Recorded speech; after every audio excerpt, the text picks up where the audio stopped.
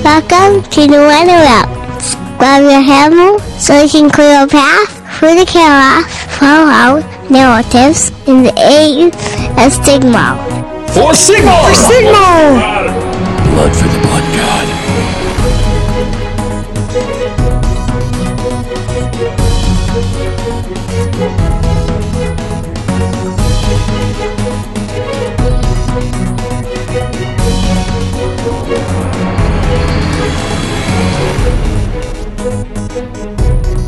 So we are on the road to Waaaghpaca 2016. We left from Madison, Wisconsin, and driving us up there is somebody you all know from the podcast. This is Davey. Say hey, Davey. Good morning, everybody. And joining us as a friend and fellow player in the Madison area is Paul Wagner. Say hey, Paul. Hello. And obviously this is Eric in the passenger seat doing some recording. We just thought we'd, try something a little bit different in our early podcast experience to, try something different, get out of Minisode or something like that.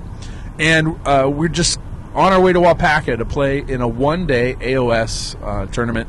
Waaaghpaca, if you don't know, is historically has been a fantasy game, fantasy event, and gone for 3 days over the weekend.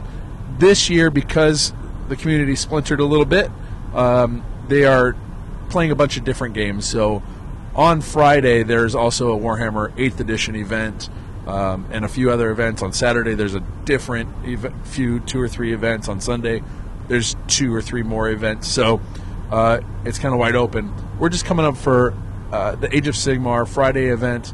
Looking forward to it, and I don't know, we're about an hour and a half away, and it's 6:30 in the morning, 6:45 in the morning, and we're just going to capture some thoughts, some discussion. And again, Paul, thanks for joining us. Thank you, sir. All right, so we're going to start with Davey. What does it mean to you, in your hearts of hearts, to be going to Waaaghpaca this year, and what's your kind of lead-up been like?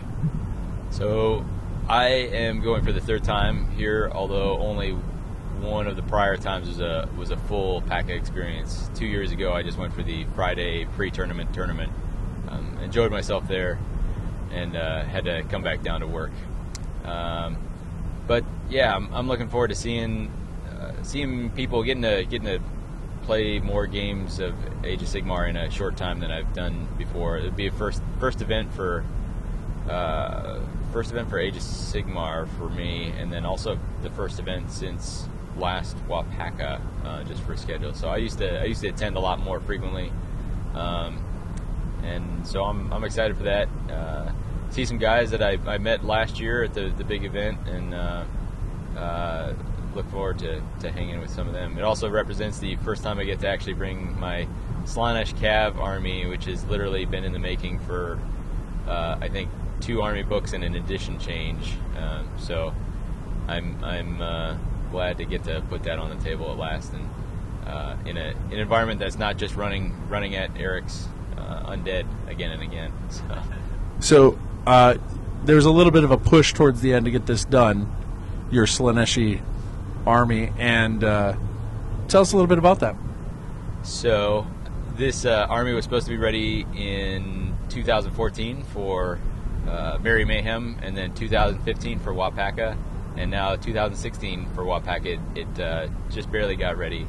I was a little bit more on track than prior years, and then the SDK point system changed, and that one interesting thing about this event is it's got a 750 main detachment and 250 support detachments.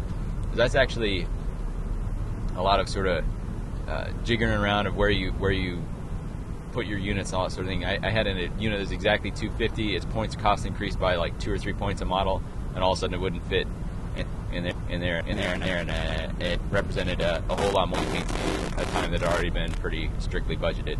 But yeah, I don't know how, Eric, you have painted for some events. You've been to a couple. Is that right? So yeah, I've been to a one-day event at our local gaming store back in don't know if that was 2015, early 2015. And then Merry Mayhem 2015. I'm sorry. No, that was back in 2014. Man, it's been a while. So Merry Mayhem 2014 was my last event, and this year, business stuff and another baby kept me from doing anything like that. And then obviously the edition change. So yeah, I'm really looking forward. I've not wanted to go to events or haven't been terribly interested in going to events in the past. All the podcasts I listen to talk about these events and they sound amazing, and that's not really the thing. That's, obviously those make me want to go. But I travel a lot for work and all these other things, so it's hard to get off the time and make that, fit that in. So it was kind of like the unicorn. You never think you're going to see one. And it just worked out because this is AOS and it's a one-day. I'm feeling much more interested in getting out to events and participating. And this was a year that obviously Waaaghpaca was bigger in previous years, a solo game event, and really well regarded for its atmosphere and that sort of thing. And so certainly that adds to it as well, wanting to come this year. My painting, I feel like I might have bit off a lot more in the lead up this last month to this, starting a YouTube channel and a few other things, joining a couple of Grow League blogs, and trying to be active on Twitter, along with painting a pretty heavily converted army, building a brand new display board, and I suppose this is my first time this army is seeing a tournament, and I really want to make a good first impression with it. Not like if I walk away and nobody says anything that I'm going to feel like trashing it or anything like that. But just that, I'm just excited because I feel like it's a fun army, cool to look at, and I hope whoever I'm playing against has a lot of fun with it. And that's really, most of my posting online with my army and stuff is just to be like, hey, this is what I did. I want to see what you did. Kind of add to the inspiration a little bit that I get from everybody else. So I hope that's really what I'm hoping to get out of it. Plus, the awards for a lot of events tend to be pretty crazy. In this case, Chad Hansen has built some large weaponry. I believe there's a replica of a decimator hammer as one of the prizes. So yeah, something like that would be cool. Sir, a decimator uses what? Storm axe? It's an axe. Oh, sorry, it's not the decimator. Retributor hammer. I'm no Stormcast player, but let me get pedantic on you here real quick. Yeah. All right, so Paul, tell us about your excitement. You're coming off a new addition to the family, so tell us about your lead up and coming to PACA this year. Well, for me, PACA has always been highlight of the year, and I believe it or not, PACA has also been the center of a lot of life changes in my life. So it's nice to come up here with no strings attached and nothing having to worry about. It's like $10 for gas, so there's some strings. Okay, $5-10 for gas, I'm totally okay with. But it's more about just being able to come up and have a good time. I also wanted to just kind of point out that it's really cool that this is actually happening. I know that Waaaghpaca has always had a bit of a tight budget when it comes to running because they picked the venue first and then crafted the event to match the venue. And with AOS dropping and people deciding they didn't want to play that anymore, I'm pretty impressed that they were able to come up with something that allows everybody to show up and hang out and still be able to be a part of the community. So that's a pretty awesome thing with such a tight budget. I had probably a lot less prep time than I thought I was going to coming into Waaaghpaca, which is unsurprising. I usually don't have a lot of prep time, but my third child was a little bit more stressful than number 1 and 2, so I didn't have not nearly as much time to concentrate on painting, assembling, etc. So I'm bringing the same army I brought last year. There's been upgrades to it, but I did a little bit of a different tack this year as far as modeling. With not knowing where everything was headed, I started to work a bit on display pieces. So I have three display pieces, as it were, in my army. My general, my man of intrigue, and one of my unit champions are really a display piece, and I kind of credit that back to Waaaghpaca as well with their man of intrigue idea. I did my first display piece last year off of the illustration of a forest goblin mage on a spider. And so it's something I really enjoyed, and so I put a lot of time into my displays, but now my army doesn't kind of match the level of attention to detail that are in those displays. So I'm just really excited to be able to go, especially with not knowing when my son was going to be born. It was always a question of whether or not I'd be able to swing coming to Waaaghpaca this year. So, well, it's really cool. You guys have both been to PACA, so I'm excited to kind of see, hear a little bit about it through your eyes, what to expect, all that kind of stuff, and then, hopefully you don't ditch me at the door. So why don't we talk a little bit about this format? Obviously, we're going to play Age of Sigmar. That's what we really enjoy right now, of the games that are out there, that's the one that we're playing. But right next to us is going to be some 8th edition. At some point, there's going to be some Infinity being played. There's some Malifaux. I think on Sunday they got War Machine Hordes. So there's going to be people who don't care for our game, and maybe even don't like it at all. Are you guys worried about the atmosphere kind of pouring over into any kind of stuff like that? I'm not particularly worried about that, to be honest. Even when you're playing 8th edition out of the book or with comp, there's always going to be people who look at your army and say, "Oh, your army is broken," or "Your army is weak," or people always disagreed with the way that people played the game to begin with. I really don't think that having Age of Sigmar and 8th edition and 9th edition or whatever in the same room is going to be much different than that. There's always different ways that people prefer to play the game, and that's been true in past years, and I think that'll be true in this year as well. Yeah, I'm actually excited for it. I really like the idea of this format. If I could have done more than one day, I absolutely would have. It's interesting to see different games out there, and also, that social aspect still exists. And if you get to wander, you can see some other games getting played. That seems pretty fun, as well. People are going to walk over and say, "Hey, look, these dudes are having fun with Age of Sigmar." So, I don't know.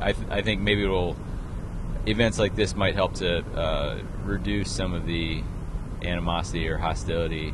Not that is just that side of it gets highlighted online, and when you see that the people actually playing the game, then I think you can't stay mad forever. So, are you likening it to other social issues that people are against until they know somebody and love somebody who does it, and then they're like, okay, maybe it's not so bad, and maybe that person can be loved?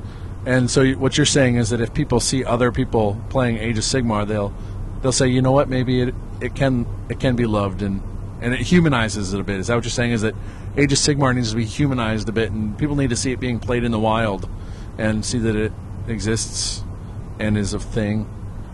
I'm saying we're taking this all the way to the Supreme Court. So, all right. So let's talk a little bit about. You mentioned SDK a little bit, Davey, and this singles compact is what they're using at Adepticon, isn't it? I know that they've got a doubles at Adepticon, but I think this is based, or the Adepticon one is based on this. It's SDK. I think some of these scenarios may be kind of working in their way there. What did you guys think of the actual compact and how we're playing Age of Sigmar? It's just kind of interesting to me that the compact is not for a specific tournament. It's for general use. And as Davey said, his army got changed a bit because SDK updated. In the past, that would have happened if you had a new army book, but then everything would have changed. But having these small, different increments go up and down, I think is a great thing to help balance the game, as it were. But it also is a different thing because the entire system gets redressed every time there's an update. So it's a really interesting situation where you don't know, you have to set a specific time and say that this is the way it's going to work, but you don't know when these updates are coming. They're fan-based. You don't have any release schedule, anything like that. So it can make it a little bit harder to plan for what you're actually going to be bringing to the event. What are you thinking about the scenarios?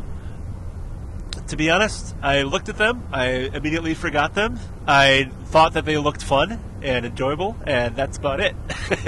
Well, then we'll have some once we're off there. We'll talk about it a little bit on here, but we can talk through them. I'm pretty excited about the scenarios. In my travels, I'm driving 8 hours sometimes round trip, and did I call you, Davey, on one of my drives home or I think, and I was just like, Davey, I've been thinking about these scenarios, and I believe I've unlocked the code, and the numbers all line up, and Jesus was married to Mary, and it all works out. The Illuminati are real. And he was like, dude, you're not that good of a player. You probably don't have it figured out. David, what do you think about the compact? Yeah, so you called that. I was like, okay, Eric, your first step is to remember that, when you run, then you can't charge, like, let's get some of the basics done. Every time. I'm like, okay, now I'm going to charge you. David's like, you ran with them, and you ran with them, and you ran with them, and you ran with them. Yeah, exactly. Scenarios, Eric and I have played through a few of them. I like them. What I really like about this particular compact, how it's structured, is with this sideboard format. When I was playing in Austin, we had we called it $2 Tournament Tuesdays, and we just come up with different wacky tournament formats where you'd swap armies or do things. One thing we tried out was sideboard, and what's fun about that is, anytime you got a points-based system, it has a difficult time, and we talked about this some elsewhere, it has a difficult time putting a points value on things that have situational effectiveness. And so... Yes, we did talk about this. So when you've got something that's situationally effective, it can be hard to find a place in your army for that, because something that's more generally effective, that's got a greater reliability of, like, I'm going to be able to use this in some manner in every game, rather than it's going to be useless in some.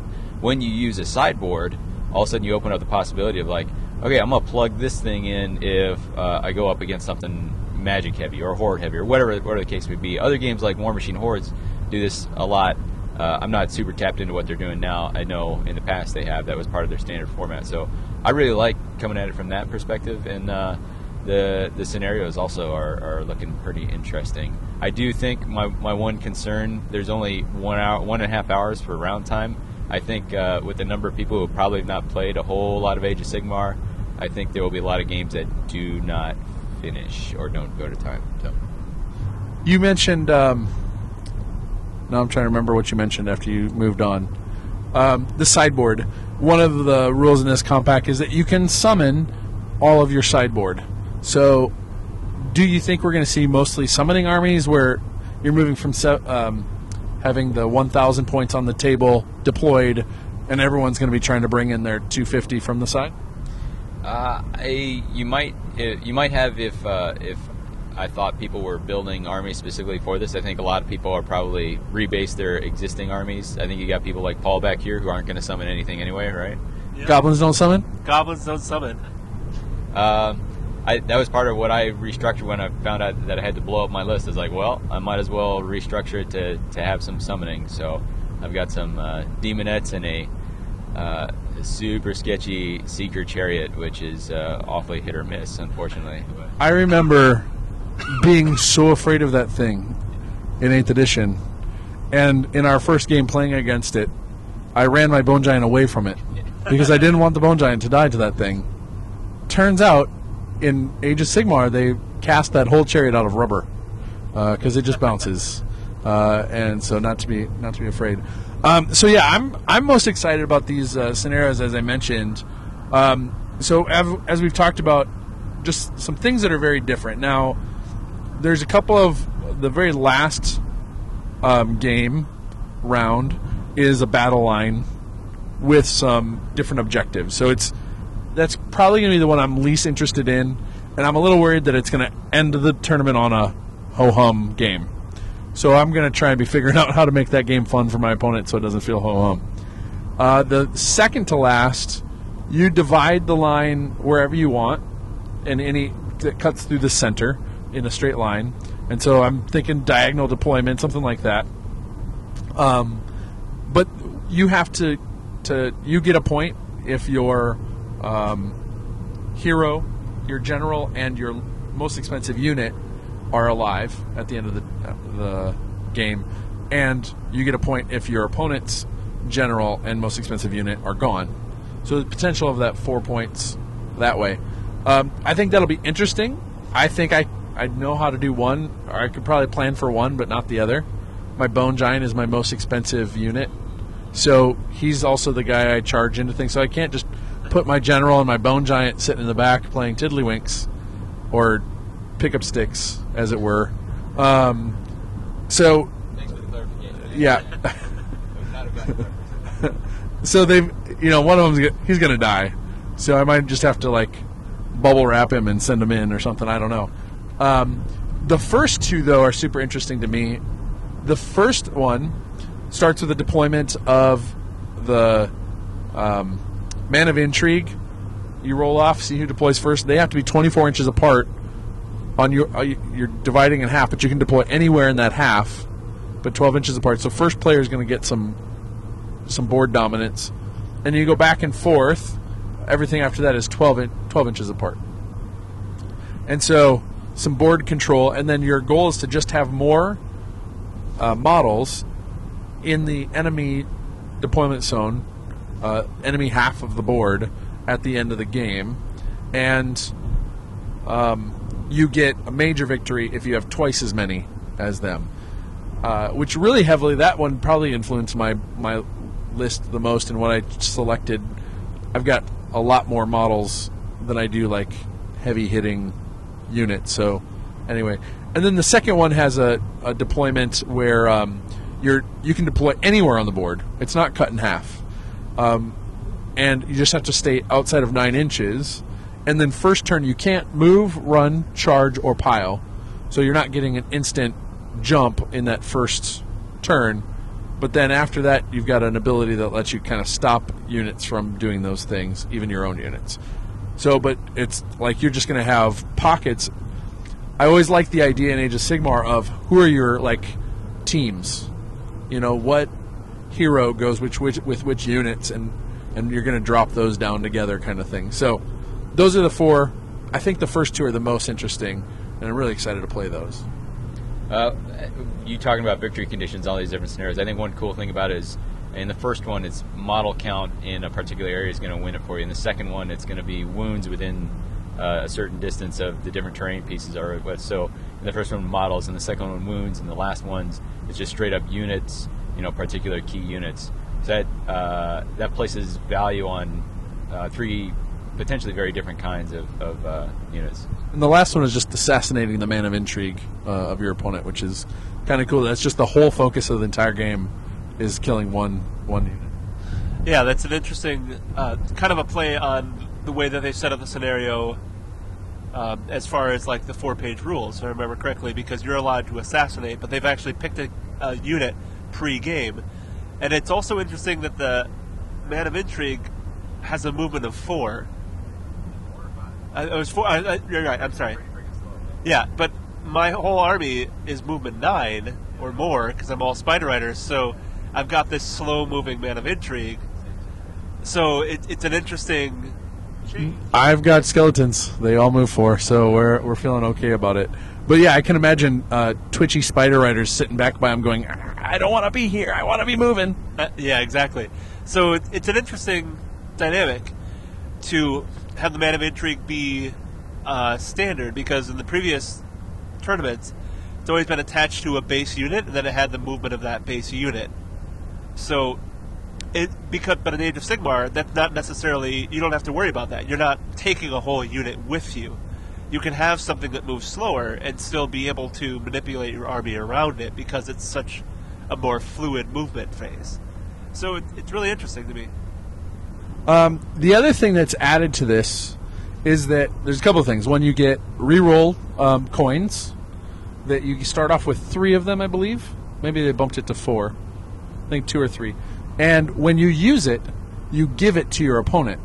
So now if I have 3 and Davey's got 3 and I use a reroll desperately because I need it, he now has 4 to use in the game. So they don't disappear. They get transferred. And so someone could walk up, get to their last game and just have a load full of coins and be able to just re-roll the heck out of that game. They also are the tiebreak, though, so there's incentive to hang on to them. Like if you can get to the end having done well and have a big pile your reroll points, and you've got to step up on anyone who ended on the same battle points, which I think has a big potential for happening. And I think that's a really smart way to not make have people abuse those. Yeah, I wasn't even thinking when I saw that tiebreaker that was the balance of it. But yeah, I mean, then you're only using it when it's crucial, and you can decide: do I want to go for use it here, or do I want to use it on the podium? Myself, not likely to podium, so I'll be giving those away. But then the other side is that you will have 4 mission cards. You get to pick which one you use in each game, which I believe the Man of Intrigue needs to complete these.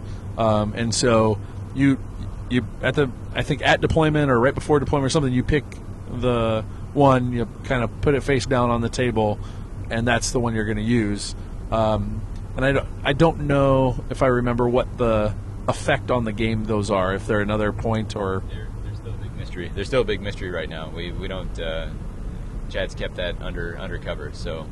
So rules of intrigue for the Man of Intrigue. Yeah, exactly. Well, what's cool about it is, so Eric's done a whole lot of thinking about the scenarios, but he's still going to have to adapt on his feet when it comes to... or actually... execute what I thought I was going to do. So think on my feet or execute. Either one is is in danger. Yeah, exactly. Yeah, so it'll be cool to see him, and looking forward to getting some games in. I know the Skull Bros are going to be there. I know Johnny Hastings and a couple other names. I remember kind of scanning. There were a couple names I didn't recognize, but there were a whole bunch that I was like, I would love to play this guy. Would love to play this guy. Would love to play this guy. So. I'll just be a little bit embarrassed to put my speed painted army against some of the stuff that people are bringing. So yeah. It's interesting to think of people being in the same club but participating in different games. I mean, that's a really interesting thing to me, is just that people playing Infinity are going to be in the same club as people playing Age of Sigmar, are going to be in the same club as people playing 40K. I've never heard of a group or a tournament running a group competition across game systems. ECC, okay. So that's a very interesting format, and that's definitely a change from last year, where it was all... I don't know, I guess maybe for Waaaghpaca, as far as it's concerned, it's always been Warhammer, but then it's also been the Beard competition, and, the Manliest Man competition, and, all these other non-game things. So it's interesting because you could easily see somebody, a club putting together a power team of, this is our best 40K player, this is our fantasy player. So there's actually a way to metagame the tournament, as it were. If you can bring in or choose players that might be better at a specific system and have them play those systems. And there's also going to be people, I assume, at this tournament that have never been to Waaaghpaca before. And that's also an interesting thing to me as well, especially with so many different people running the tournaments themselves. Well, you think, yeah, I mean, there's a Warhammer Fantasy 8th Edition tournament today, and there's an Age of Sigmar tournament today. Yeah. They probably have, 12 players each? 15? I think that's probably a rough guess. I think there may be more for Age of Sigmar at this point, because they expanded it beyond what it was originally capped at. So let's say it's 20, and there's, 15 for 8th. That's 35 people playing in what was historically 100-some people playing that game.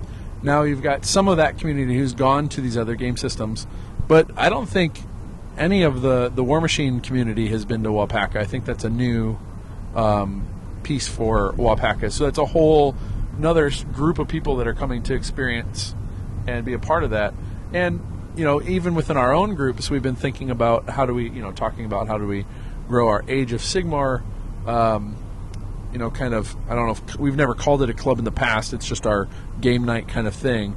But that there are other games that people might be playing, or other things, other communities that are strong that we may want to try, not attach to, but kind of draw energy from, and even be able to kind of get some cross, influence or exposure to different games both ways. I mean, you can experience some other games. Davey, you've showed me some War Machine Hordes games before, but even be able to expose some of them to Age of Sigmar by this sort of thing is definitely a really interesting concept. And I do think, I mean, clubs.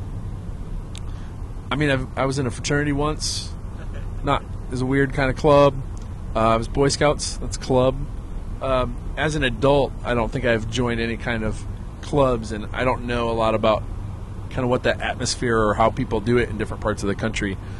So it's kind of cool. It'll be cool to see kind of. I know Chicago has a few clubs in the Warhammer stuff, and so I think it'll be interesting to see how they operate and kind of how they work together. Yeah, I think I mentioned before, but I'm excited for this format, even though I'm not going to be able to do all 3 days. If I was staying for all 3 days, I'd really like the idea of getting be exposed to different games or try out different things and walk around and see, here's a different game on the board and how does this look, and to see you could run into something that you think is super cool, or vice versa. People could come over and take a peek at what you're doing and think that's real cool. So I like the diversity of hobby that we're gonna get to see. So looking forward to that. There's a really interesting thing that is new to this Waaaghpaca that has not been true in the past, which is if you're playing pickup games and your army is not painted, your club loses points. That's a really, really fascinating thing, which really elevates Waaaghpaca from a tournament to a weekend. It's something I've never heard of at any other tournament, but it really is, it's as it were the opposite of a concession to the fact that it's turning into more of a convention as opposed to a 1 day or a 2 day tournament. And that's a really interesting approach that I've never seen done anywhere else. So what I like about what you're mentioning there is they found a way to try and capture the spirit of Waaaghpaca across multiple game systems. And I know for the War Machine Hordes guys, painting requirements is in many of their different, there's several different formats that they can play, but in many of them, painting requirements are kind of an alien thing, and so that was a little hurdle for them to get over. I remember hearing Raj talking about that on his podcast, and he was like, sorry, bud, but this is the Waaaghpaca way, this is the Waaaghpaca spirit. So it'll be cool to not only walk around and see different games, but see them at their best, see them painted, and see that side of it valued.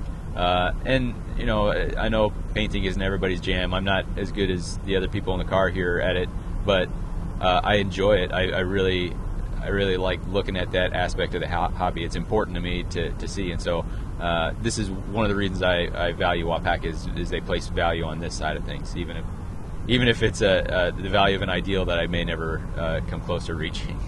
Well, that's one thing. I mean, on our podcast, we don't talk a lot about the negative around the coming of age of Sigmar. Maybe putting this out, this talking here is free form for us. It exists. It's real.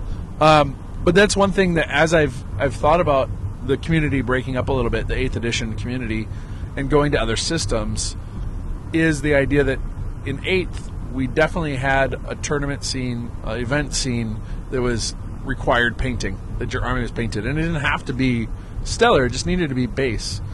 3 colors, and I thought that would be kind of cool that maybe some of that mentality got brought into other systems, as that TOs were running games for other, or tournament events for other game systems, and bringing that paint requirement to it. I thought it really just ups the hobby in general and how people see it and that sort of thing. So I think, I think Waaaghpaca has that energy, and they're bringing it to some other game systems. It's really interesting. I'm thinking about the 40K narrative event. I've been watching Ryan Nickel building his planet, and it's really interesting to get excited about a system that I'm not playing in that's coming to a tournament that I'm going to be attending. That's really interesting.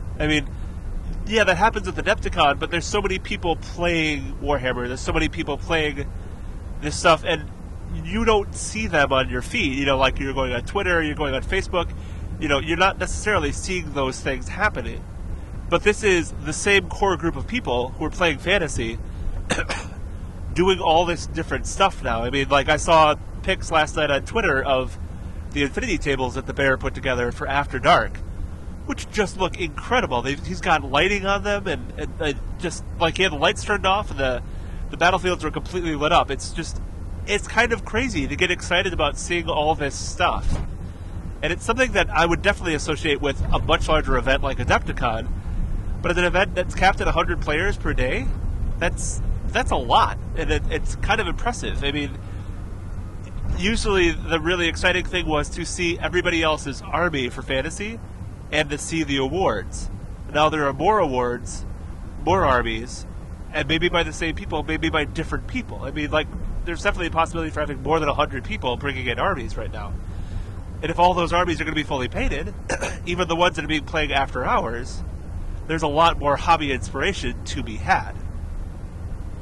No, that's really cool. So, I mean, this speaks to Waaaghpaca as an event, trying to see what it's going to become beyond 8th edition, opening its arms to a lot of different game systems and just experimenting, which I know in the Age of Sigmar community, in and of itself, the openness of the game has spurred a lot of creativity and experimentation.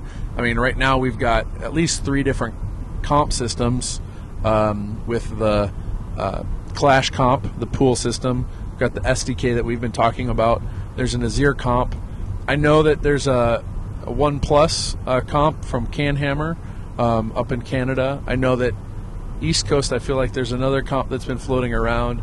And I'm sure, and South Coast GT just came out with, well, they came out with their scenarios and stuff, but I think they're doing a from the ground up pool creation. And so there's going to be a bunch of that on the scene from the creative, and the next formal podcast I'll mention some of these other kind of really creative things that I've gotten into with the Tale of Sigmar and some of the YouTube community that's working and that sort of thing. So Age of Sigmar is spurring some of that kind of open experimentation. It's like the 60s of gaming. But we're seeing Waaaghpaca kind of bring that maybe to other game systems too. Like it's energizing the community. Maybe, well, once we get through this past 6 months of vitriol that is going to happen anytime there's big change, but I hope that it kind of creates experimentation in the hobby as a whole. The thing is that I'm in it because I like the miniatures, I like the hobby. And the game is a way of me being able to form a structured time to talk with other people who like the hobby. It's not actually about me trying to necessarily be the best player and learn the game. It's about me being able to spend time with other people talking about this hobby that I love. Well, I'm right there with you on that. Davey here is cutthroat, though. Yeah, absolutely. I don't care about anything but the on-table effectiveness. No. We should do a check-in. What's our ETA to PACA? Pretty close here. So. All right. So we're coming close. We might be doing some recording on the way back to give everybody our impressions of the week and that sort of stuff. I don't know if we'll record while we're there. Who knows? After the break. Wait, no, we don't do that. We'll be continuing some more audio right after this.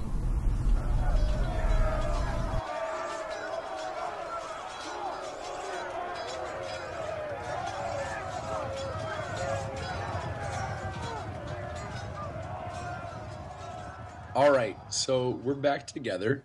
Davey Culkins, Paul Wagner, and myself, Eric Oakland, here a couple of weeks after Waaaghpaca has ended, so we can kind of wrap up what you heard us talk about earlier and about what we felt like our experiences were, talk through how things went, and hopefully, our takeaways and things that we're excited for maybe next year or in other events between, throughout the rest of the year. So, what should we talk about first, gentlemen? Do you want to kind of talk about the format of the event and things that were interesting or different or unexpected? The mood. Do you want to talk about games played? Where do you want to start? Yeah, let's give a quick overview of the event. I know we talked about it on the lead up, but now that we've seen it, because we rolled in and despite on the roll in the fact that I was tried to kill us once and tried to drive the wrong way down a one-way another time, and finally tried to run us out of gas right at the last minute. We got there in one piece and jumped not quite immediately into Age of Sigmar tournament because we still got there with plenty of time, but that was pretty early on. So as far as go ahead. We were recording, I think, or still trying to do some recording, and we were like, "Hey, do you got anything else?" And and I think you were like, kind of just focusing on like the panic of almost running out of gas, and we're all oblivious to it. So that's yeah. I was like single bead of sweat going down my brow while you guys chatted about the wonderfulness of previous editions. But yeah, anyway, so the event itself, we got there, and it ended up being 16 people, one of which was a ringer, so there were 15, so a modest sized event, but pretty decent for what they had there. And Eric, this is your first Age of Sigmar event, yes? So what? Actually, was it for you, Paul? I can't remember. Did you make it to Merry Mayhem? I did not make it to Merry Mayhem, so this also was my first Age of Sigmar event. Yeah. So we came in, we brought kind of figured out where we needed to be, talked to Bear to see where things were at, and just kind of got things set up, brought things in, started setting up our armies and off to the side, etc. And it was really cool, kind of unpacking for this. We obviously all been spent some time painting ahead of the schedule. I think I had quite a bit to do, but I think Davey, you probably sweated more than I did with that Cygor. But it was really cool to just kind of, nobody was there yet, but it was kind of like cool to unpack the army and say, "We're here, guys. Yeah, we're here. Yeah. It's happening." There were donuts and coffee. It was great. It was odd showing up on Friday. I kept having to remind myself that it was a Friday all day long. Yeah. So, and then, people started slowly kind of piling in. There'd been things happening the night before, so a lot of people were over at the hotel still, which was just a walking distance. So the hall hadn't filled in just yet, and people started to trickle in, bringing their armies. They were driving from other places too. It just really kind of it was a slow grow, but it was the energy picked up with it, which was really cool. Yeah, it was interesting, different from normal because we're starting the event off, and some of us have been up super early and maybe up way late the night before, prepping, and some guys are waking up on site, maybe with a hangover, maybe not, and stumbling down. But as everyone kind of got in there, it was a real relaxed atmosphere for the whole event, and not too subdued, but pretty good. But jumping into, I think it was the first AOS event for a lot of people, and so not sure what to expect compared to previous events. And sorry, get it all out. Go. So I think that everybody was super open to what it was going to be, looking at each other's armies, seeing stuff on round. So everybody was just kind of very open-minded. And the player pack, the compact for the scenarios were very different than I think even some of the AOS games people were used to playing. And so I think it just set the stage for being very open to whatever was going to happen that day. Sure, absolutely. What did happen that day? Do you got any initial thoughts there before we jump in, Paul?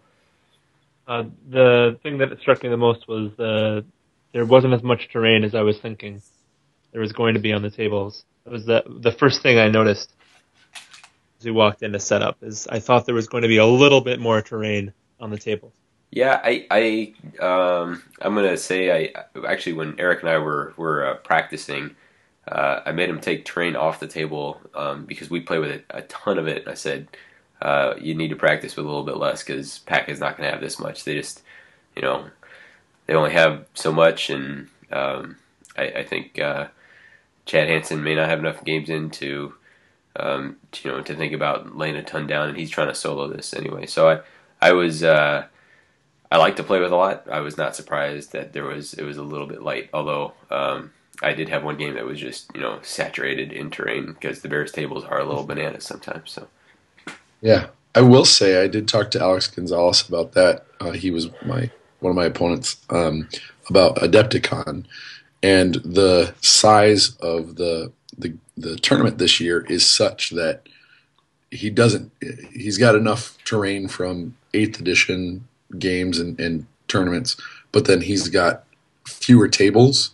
So he talked about being able to use that additional terrain to fill in the tables that he did have. So it sounds like Adepticon, if you're going to that, if anybody's going to that, it's going to have more terrain on the table than an 8th edition tournament. But I can see here where if you've got terrain spread out for a bunch of different games, you're not spending a ton of time creating new terrain for Age of Sigmar where, again, you don't know the game that well.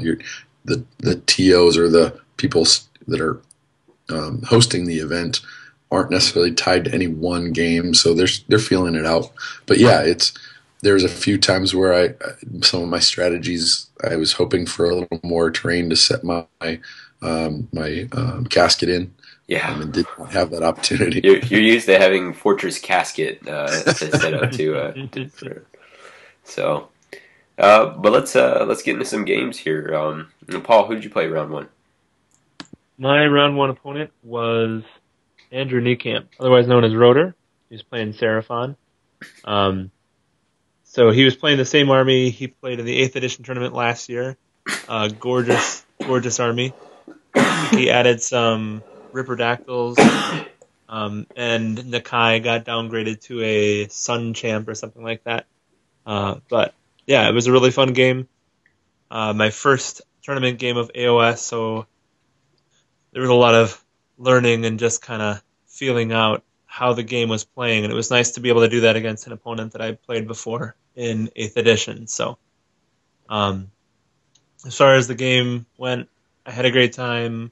I felt like I was in it, but I ended up losing and got no points at the end of the game.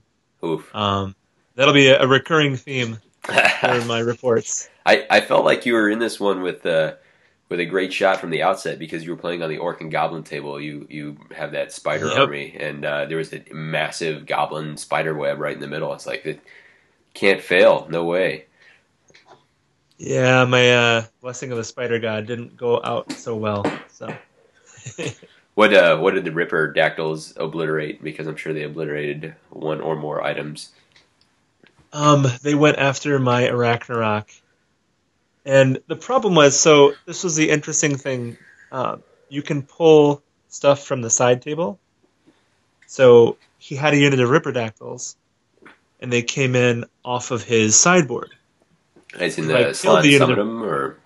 Yep, the Slan summons them. So if I killed all the unit of Ripperdactyls, he'd be able to summon the unit of Ripperdactyls again. So I think I took one round and I didn't use attacks on the Arachnarok just to keep the Rippers off the table one more turn, because he only had one model left and it only had like one wound. But I ended up not. I think I ended up not attacking with one of my monsters because it just ended up working out better in the long run. So that was interesting. Definitely a complete shift of thinking for me, because like he had nothing to lose because they were in a sideboard to begin with, so he wasn't going to lose any points from me killing them. I wasn't going to gain any points, and it would have given him more tactical options. So yeah, we should it was say an that interesting experience. Scenario 1 was entirely decided by getting your models into your opponent's half of the board and vice versa. So. All right, so it sounds like a hard L for you in the first round. What about you, Eric?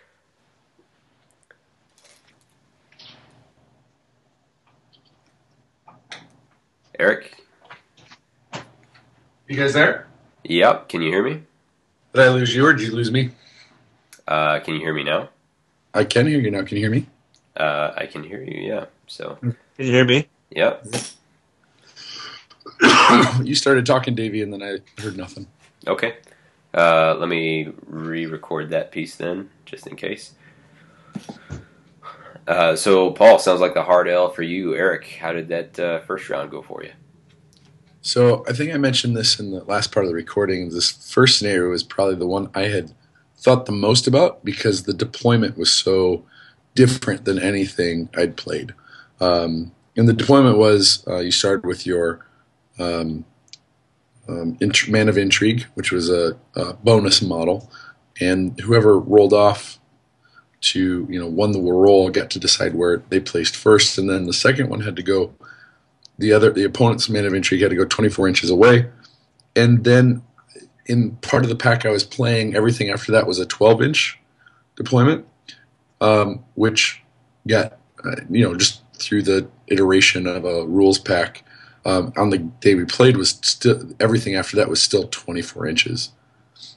So I ended up playing. I was just anticipating this crazy weird deployment. Where would I go? What would be my first unit second? I played Andrea Schwann, and she has this fantastic Tomb King army that she's put together to match her Empire army. It's got a copper, orange, and blue theme. It's just beautiful. So I was really excited to play her. I know her from Twitter and just have. Did she bring that Tomb King, or did she bring something else? She brought the Stormcast. Did I say Tomb King? You said Tomb King. Yes, you did. Oh, sorry. No, sorry. She brought Stormcast, and I'm thinking about my next game, I guess. A beautiful Stormcast army with a Celestin Prime, some Retributors, some Judicators. I don't think she had any Prosecutors because she ended up with some pretty slow movement. But because of that deployment, I got first roll. I was able to put my guy down like right in the middle, which basically swung her off to one side of the board. And I guess for me, the joy was I executed my plan. It was a little bit easier because of that 24-inch bubble. But my goal was to put all of my deployed skeletons, so 10 Graveguard and 20 Skeleton Warriors, on the line and march them across and try and have them survive. And then when distracted, going after those to take them out, to run my Lich Priest on a skeletal steed back around to summon 10 skeleton archers and 5 skeleton horse archers into the deployment in order to, at the end, have enough models on the side to win, hopefully, a major victory. And it ended up working out for me. The highlight, though, was the Celestin Prime came down per my plan to grab, kill the tiny units that I had, marching across. And I had this theory of bubbling my Skeleton Warriors inside of my Graveguard. Prime came down, killed the Graveguard on her turn, and so then wiped them all out. So then I got to pile in my Skeleton Warriors at full health, 20 models, and put full attacks against the Celestin Prime. Took, I think, about 3 wounds off on that one. So I think there's 9 wounds on that model, 10 maybe.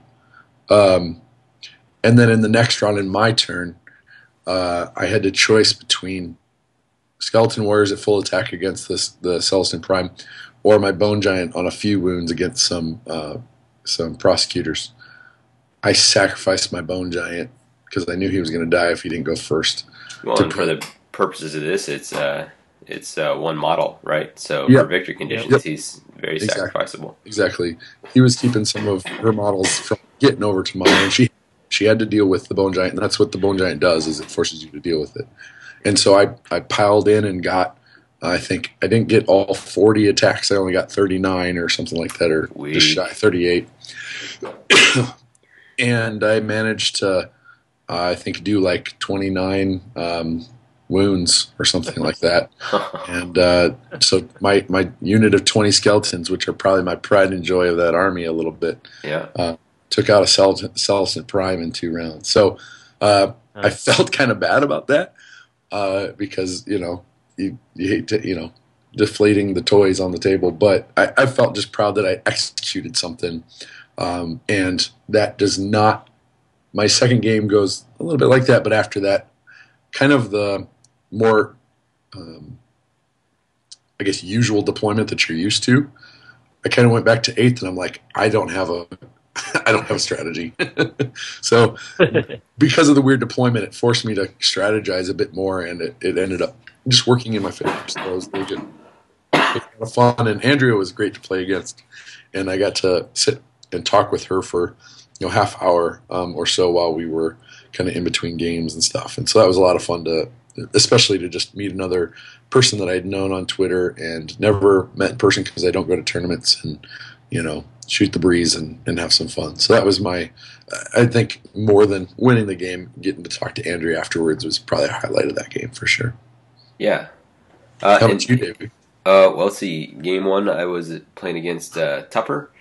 He brought his Stormcast. He's traditionally played a lot of Dwarf. Every time I've seen him before, he's been a Dwarf player. But busted out some Stormcast. They look pretty cool. Had a nice white, black, and red color scheme that I thought was pretty groovy.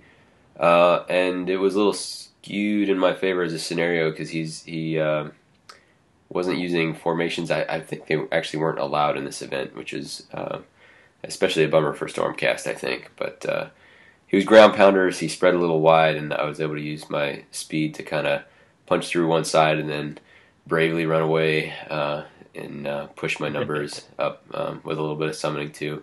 I'd say the only significant strategic thing I got out of the way early was I kind of peace traded my Man of Intrigue, gave him up in exchange for baiting a charge from the Dracoth, the Celestinon Dracoth, which is one of the fastest guys he had. He also had a few prosecutors, but that guy was fast and hard hitting. So I gave him a Man of Intrigue in order to knock out his Dracoth, and then I could move a little more safely around the board. So I got to come out of that with the big win, which was groovy. But Tup was super fun to play, and it sounds like they're playing a fair amount in his neck of the woods. I think, man, I'm going to get this wrong. I think he said he was from Peoria, but it sounds like they're pretty motivated. That was cool to hear about that. So I had a great game. I got in previous years I got to play like what was the multiplayer variation of 8th that existed.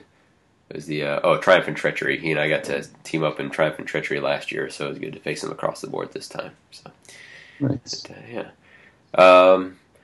But so interesting. Rounds were only an hour and a half long, and I was especially impressed by your game, Eric, because I saw you and Andrea chatting, which meant that you somehow finished in under an hour and a half, which is pretty freaking fast. I mean, they're relatively small games, but I think we talked a little on the way in that you had to keep moving at a decent clip if you wanted to try to get most of your rounds in.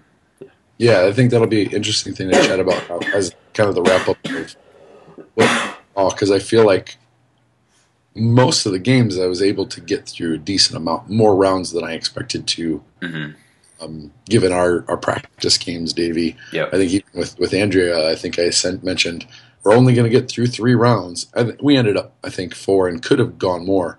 Yeah. But again, part of that, knowing what you're going to do or how your army plays, etc. But yeah, I was impressed with that too, in that it didn't feel rushed. It didn't feel too crazy. It was the right amount of time for what we were doing, I think. So It was good. It was good. So we rolled into round 2, and for this it was the deciding was controlling terrain. In the previous scenario, it was number of models in the opposing half. In this, it was number of wounds, controlling certain terrain pieces which were identified. Excuse me. And additionally, the deployment was even weirder than before. This is you could deploy anywhere. You did an alternating drop where the units would deploy anywhere on the battlefield, and then it would kind of create bubbles around them in which the enemy could not deploy. So you had some really unconventional deployment, and then units were limited in their movement options for the first round, I think is the best way we could sum that up. So, Paul, who did you get to play this time? Second game was against Johnny Hastings. So, again, another absolutely gorgeous army. He was playing his ogres, which are all minotaurs that he's converted up the old, 4th, 5th ed metals, basically with just some intensely heavy conversion and a ton of green stuff, etc. So a gorgeous army. Yeah, so you had the 1-2 of Rotor and Hastings, so you got to gaze upon some pretty models. Yeah, I got best painted from last year, my first game, and from this year, my second game. So that was pretty fun. So with the bubble deployment, I ended up dropping all my stuff kind of in a big circle, and then Johnny was basically in the middle of the big circle. He had a unit of not hunters, but man-eaters. He had a unit of man-eaters that had a couple of different shooting options, and then he had a big unit of iron guts on a couple other characters and saber tusks running around and stuff like that. And so it ended up being a game where the man-eaters were definitely doing a decent amount of damage to me because they had that nice shooting. And the command ability was kind of crazy in this one. It allowed you to force one model in your opponent's army to not be able to move. They could they could pile in, but they couldn't move or charge. But they got a +1 to their armor save, I believe, and a +1 to their bravery. I think we maybe released it differently. I think it locked down almost every movement type, but granted rerolls to saves. Does that sound a little more? Yep. Yeah, I'm sorry. Yep. Yeah, that's probably correct. And so I used that on his unit of bulls first round, and then I immediately got the second turn. So he went first, and then I got a back-to-back turn, and then I ended up going after the man-eaters, and even having been a fast army in 8th, I was still really surprised at how fast the army was moving around. And I ended up taking out the man-eaters, but my army, by that point, I had pulled myself apart, basically, so in order to go back and get the terrain features, I ended up not having enough strength left to be able to take down that big unit of bulls. It ended up killing both my Arachnaroks, and I ended up contesting the objective, so I got a point, but Johnny ended up getting more points than I did from that game, if I recall correctly. So it was a lot of fun, and it felt like I was in it again, but ended up losing the game. So yeah, so my turn 2 was Alex Gonzalez playing his Tomb Kings. Super awesome guy. I got to play him at Merry Mayhem back in 2014. Had an amazing game where he tolerated me quite well, despite the fact that I drank too much beer by like 11 in the morning. Anyway, carry on. And we're playing dwarves, right? Oh yeah, I was dwarves. I was combat dwarves. That's fun. Yeah, but anyway, those are old times. Carry on, Alex Gonzalez, Tomb Kings. Yeah. So my favorite thing about this game was that he was playing all Tomb Kings, but he had a Bone Giant as well, and had a different interpretation of the Bone Giant's rules, which I really enjoyed because I'd been playing the Bone Giant where he has a 5-up that he gets an immediate second pile in the first combat of the turn. But I'd been playing that I'd read it that it felt like it was the first combat of the game. Yep. But the wording doesn't really say that. It's every turn, the first combat, he has an opportunity to do a second pile in. And so I was like, really? Really? And unfortunately, my Bone Giant was dead by the time we were talking about this because it was mine died, and then his was doing every turn. I'm like, wait a minute. He's like, no, I can do that. I was like, oh man. So wait until I tell Davey about this. I know. His Cygor's going to die a lot more now. So that was cool. I basically got Khalida and 20 archers to the face a bunch of times.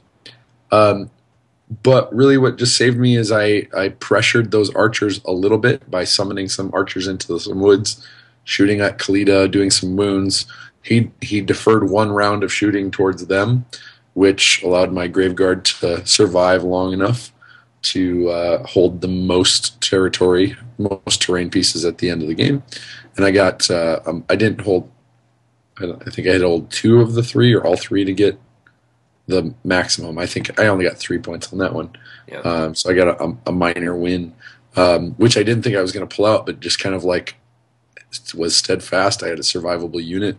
Those Graveguards sitting in terrain are doing pretty good against that shooting. So yeah, because there's a rend of 0, so they get an extra point up, sure. with their grip shields. So their banner keeps adding guys back. So. Yep, and that he had a couple of scorpions crawling around trying to kill him.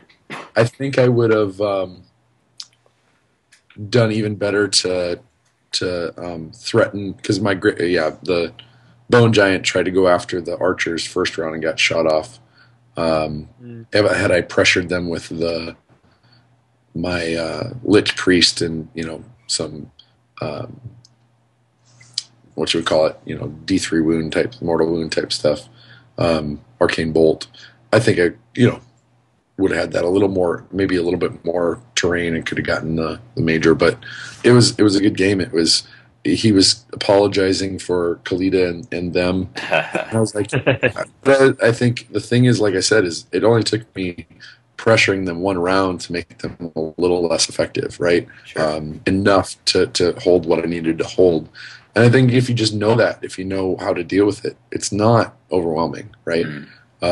So it's just knowing what's on the table and how to deal with it. And so I know hard feelings here, like I said. And then he and I got to talk a little bit about Adepticon coming up. I'm not playing there, but it was cool just hearing him talk about what he's doing, what he's into. And the sad part is he's not on Twitter. I was like, I wanted to follow him on Twitter and chat with Twitter because he gets so much negativity thrown at him right now, and so anybody out there that is working with Alex or knows Alex or whatever, give him whatever support you can for Adepticon, and anybody out there who's hating and directing that towards him, just knock it off.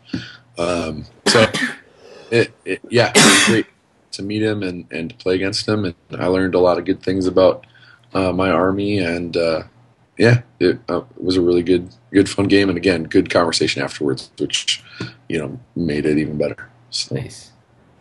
Where were you at, Davey? I was actually playing John Wenger, so not only was it a Chaos versus Chaos, but it was a Warriors versus Warriors, and not only was it a Warriors versus Warriors, but it was a Slaanesh versus Slaanesh, which was pretty fun. It was disgusting over there. Yeah, right, exactly.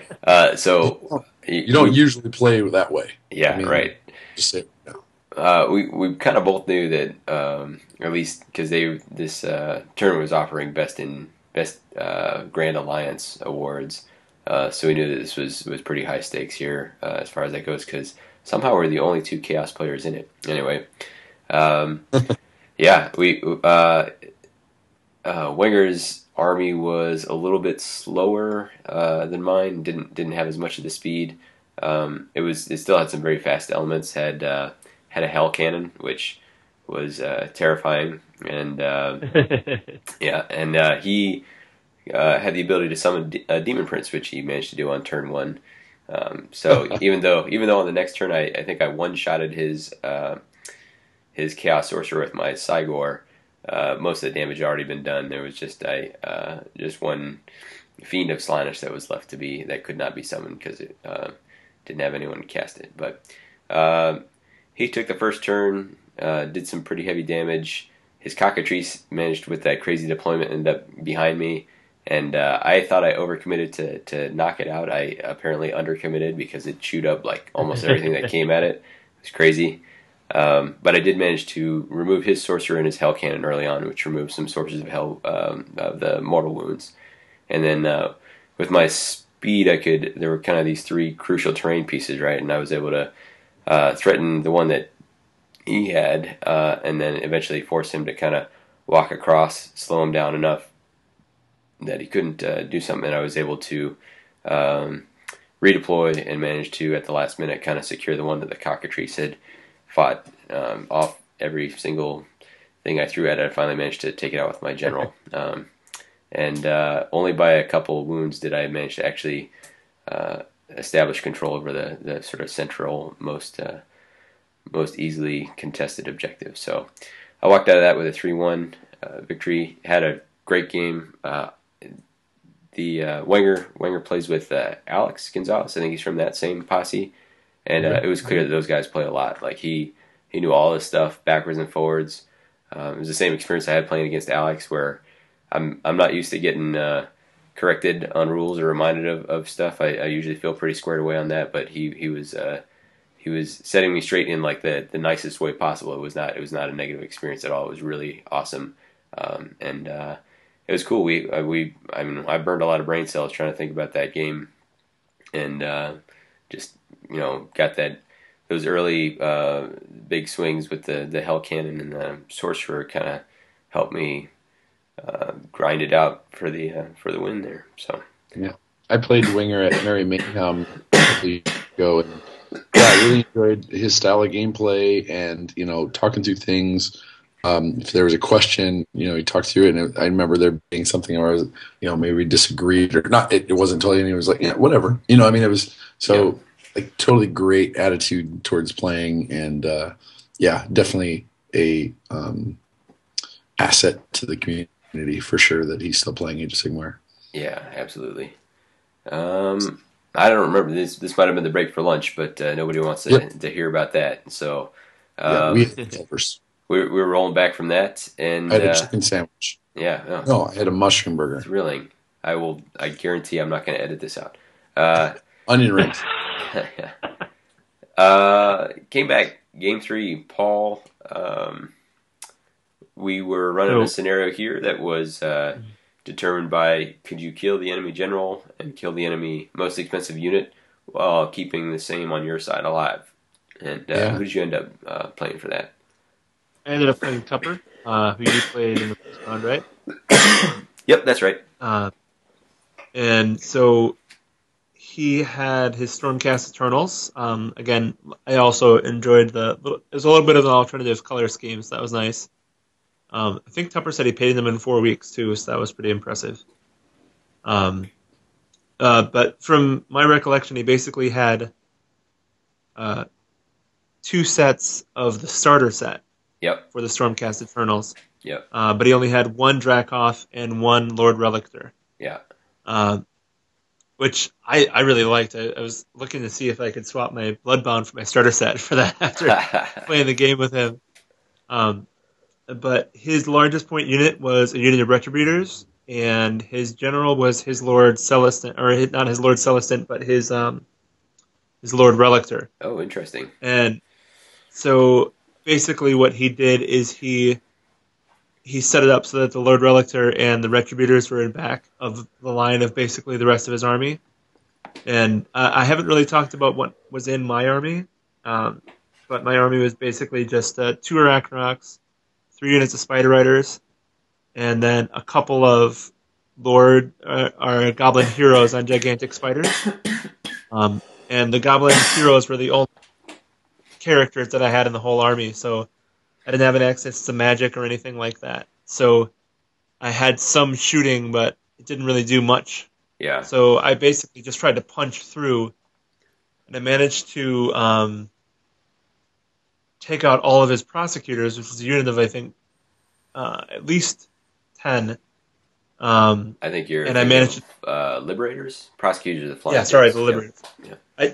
I took out the unit of the prosecutors on the right-hand side, and then I took out the unit of Liberators directly in front, but ended up running out of time and models to be able to take out the Lord Relictor and the unit of prosecutors. They were a bit of a heavy hit counter charge, as it were, on my units at the end of the game. So ended up being another hard loss, but another great game. Tupper was the first person I played in any kind of a non-hometown setting of Warhammer ever, so it's always a pleasure to play Tupper again. Nice. Yeah. And then it was the Battle of the Madisonians. Yeah. A realm's off, right? on the Nurgle table. It was me versus Davey, and I went over and I looked at the sheet and I saw it, and I looked across the room and I pointed at Davey. I pointed back at myself, and then I think I did one of those slit your throat motions with my thumb or something. Yeah, I was very intimidated. Yeah, I was just working every angle I could. So, Davey, had we played this one, or had we played all the other ones but this one? This is the only one we hadn't played, which interestingly enough. So it was probably good that we played this one together. Yeah, and I would say it's not, well, it might be the most conventional. Like it's the least wild and crazy of the scenarios would be my contention. But I would say it's probably the most out of the box AOS with the sudden death scenarios, right? Yep. So we picked a long deployment. I think we rolled off, and I got to pick. You did, yeah. The slice of the pie. Yep. And I picked down the short sides. Yep. Try and limit what advantages I could bring with speed was my presumption. What you were doing there. So. I didn't want to give you as much, but I also don't think I used it as much to my advantage in the deployment either. I can agree with that. And then you got to pick which side you deployed on. Yep. I always picked the side with the better Nurgle turds terrain. Yeah. I picked the side. I picked the side where it would put you on one where if you wanted to set up your Fort Awesome, it would be in a kind of awkward spot, which would hopefully force you. It would force you either to come closer or be in a less comfortable position, because I've tried to take down Castle Casket, and it's a tough sell. So. Well, and I mean, all of that terrain was a little uncomfortable. Just actually, true. So, yeah. I was wondering how you could objectively determine there was a better Nurgle turd side. Yeah, I mean and that was hard because the funny thing about that terrain is it was definitely 8th edition terrain. Because either you could set a block on it, or you could, you know what I mean. It wasn't meant for individual models climbing on it and stuff. But it was tough to clamber through. It was still fun. Cool. Yeah. Yep. So we deployed down. I had two things. So we had to get my general. I think I chose my Man of Intrigue. Partially because I wanted to use my magicians, my magic users, my wizards, my necros, and so I put him as the general because he had decent stats, and I shielded him with my casket and my squeaking skull catapult, and then I put a bubble of my skeleton warriors around the backside, I guess. Yep. My grave guard, I think, we're off to one side. They're kind of doing a big skirmish line to keep me from zipping past. Yeah, and then my only chance, the only fast thing in my, I guess not only, my necros are fast, but you have a little bit of shooting, so I thought they were gonna. I don't think I totally deployed right, but I thought my best shot getting either your big unit or your general was to put my most expensive unit out in front for you to put your whole army to bear against. Which I did. No, I don't think you did. I think you just put your didn't your Marauder cab take it out? They did some damage. They threw some beefy javelins at it. And then your Seekers. I eventually got it with the Knights, which is the way it's got to be. That we've played this a number of times, and it's the Knights can take down that Bone Giant, but they have to have the charge and they have to swing before the Bone Giant because he can do a number on him. So. Yeah. So I think in that I think I did not need to put my Bone Giant out, but I was like I need to try and get points, and so I was like it was a either all or nothing kind of thing. Well, not even all or nothing. It was for if I got one of those things.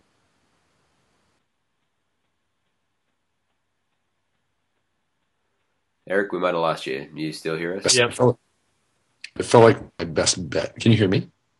We can now. So, we didn't hear that whole part. No. Yep, we lost you from about 20 seconds ago.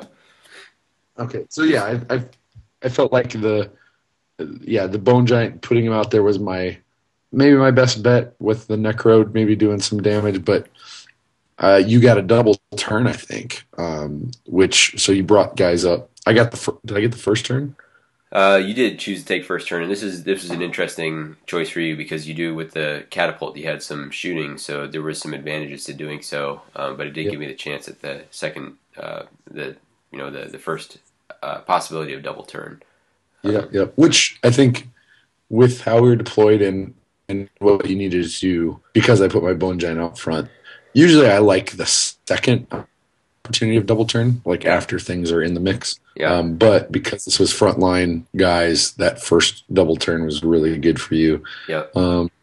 The bone giant, I don't think he got a little swing in the first turn, whiffed a little bit, and then went down. So that was my big unit. And then you came back for my other unit, but I think we ended up in the third or fourth round. Yeah, we I ran think out of time. Third round. I would have been hard pressed to clean up. I mean, you still had a lot of stuff. I think it could have happened with a lot more turns because I was in a advantageous position, but I don't know that even with unlimited time, I don't know that I would have closed it out with win a reasonable number of turns. So.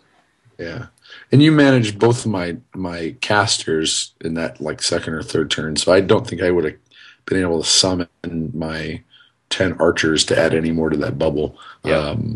But yeah, so I think in time you probably could have gotten the rest of it. Yeah. I just think that sitting back with the general and the bone giant way in the back on a turd was going to be the most fun game. Yeah. So I went for it, and in the end, I think it worked out well for Team Mortal Realms. Yeah. So well, I talking about that double turn situation. I came up real conservatively with the knights because I knew they were, a lot of points. As far as this. Your chaos knights have to be the biggest like pussycats like ever the way you play them.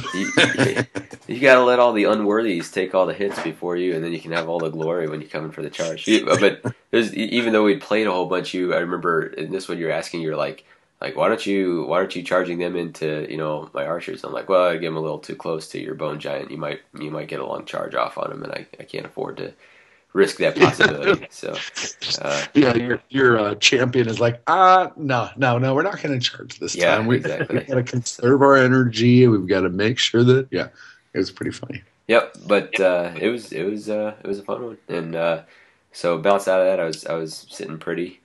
Both win tied at 7 points, and so that gave you a minor win, so another 3, so you went up to 10. Yep.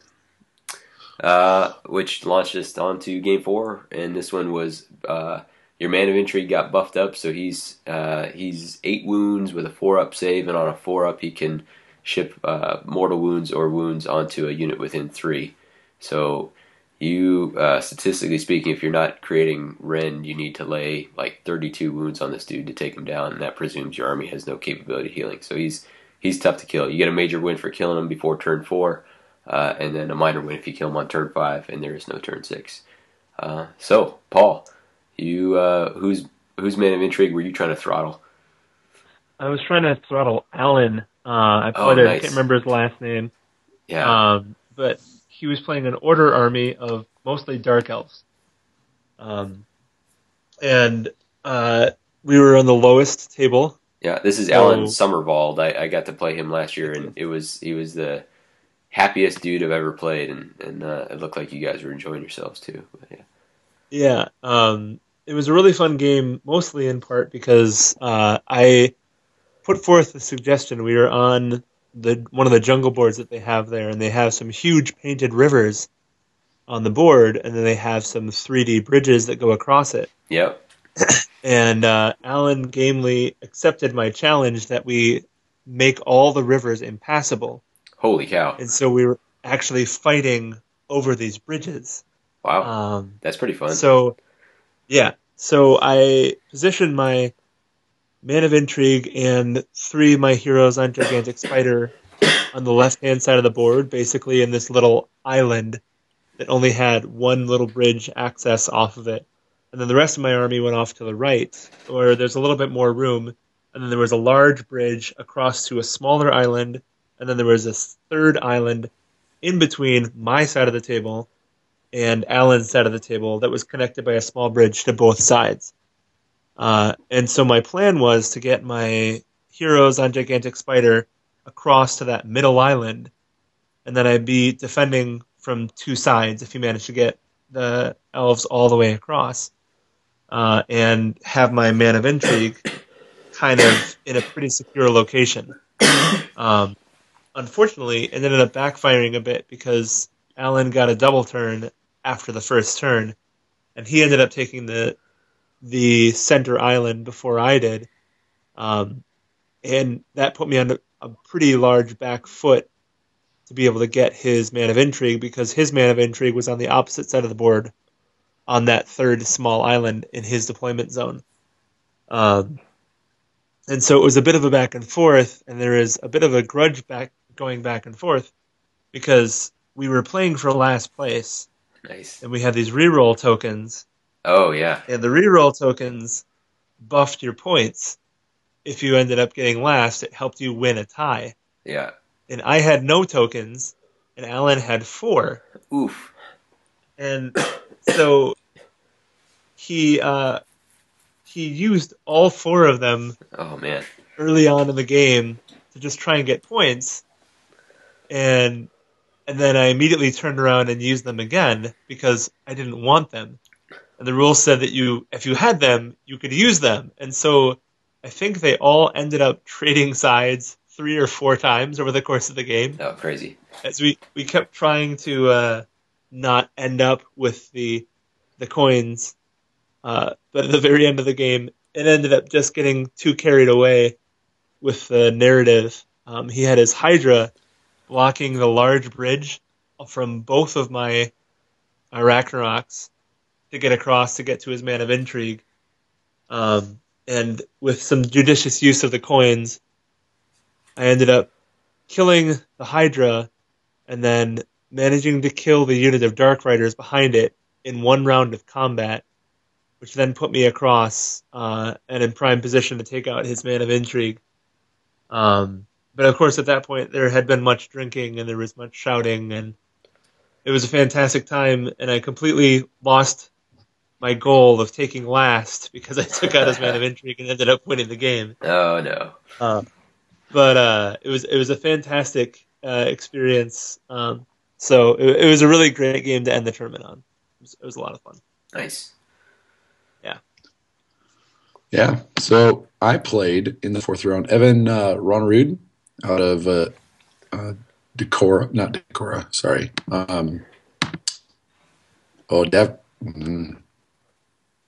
What's the town? Are you thinking of Iowa here? Yeah. No, not Des Moines, not Davenport. Dubuque. Dubuque. Stupid Decorah was pretty close. You were almost Decorah was pretty close. Yeah. One of those D towns in Iowa.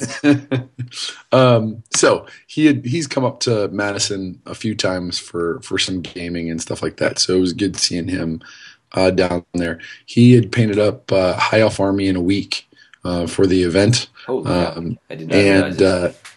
And what you mostly need to know is there was 2 bolt throwers. And my Man of Intrigue did not hide well enough from the bolt throwers. But I think it ended up being turn 3 or I think 4, turn 3 maybe, that he died. And up until that point, it looked like I could potentially pull it off.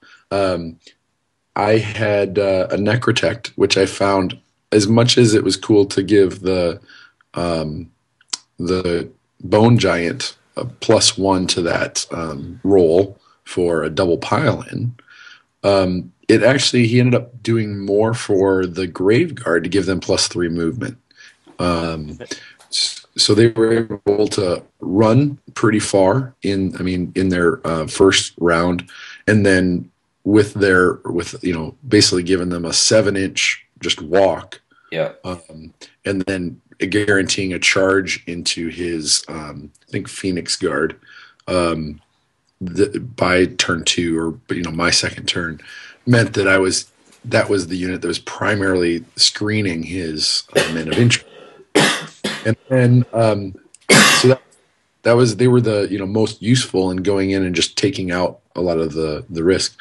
I had also been pairing up my Bone Giant and my Lich Priest, so that I could kind of protect and cast, summon some things, or whatever, or give him a +1 to his save or something. And I ended up moving him around a flank against two dragon princes, if I get that right, or elf, whatever the high elf. Yeah, I think they're dragon princes, right?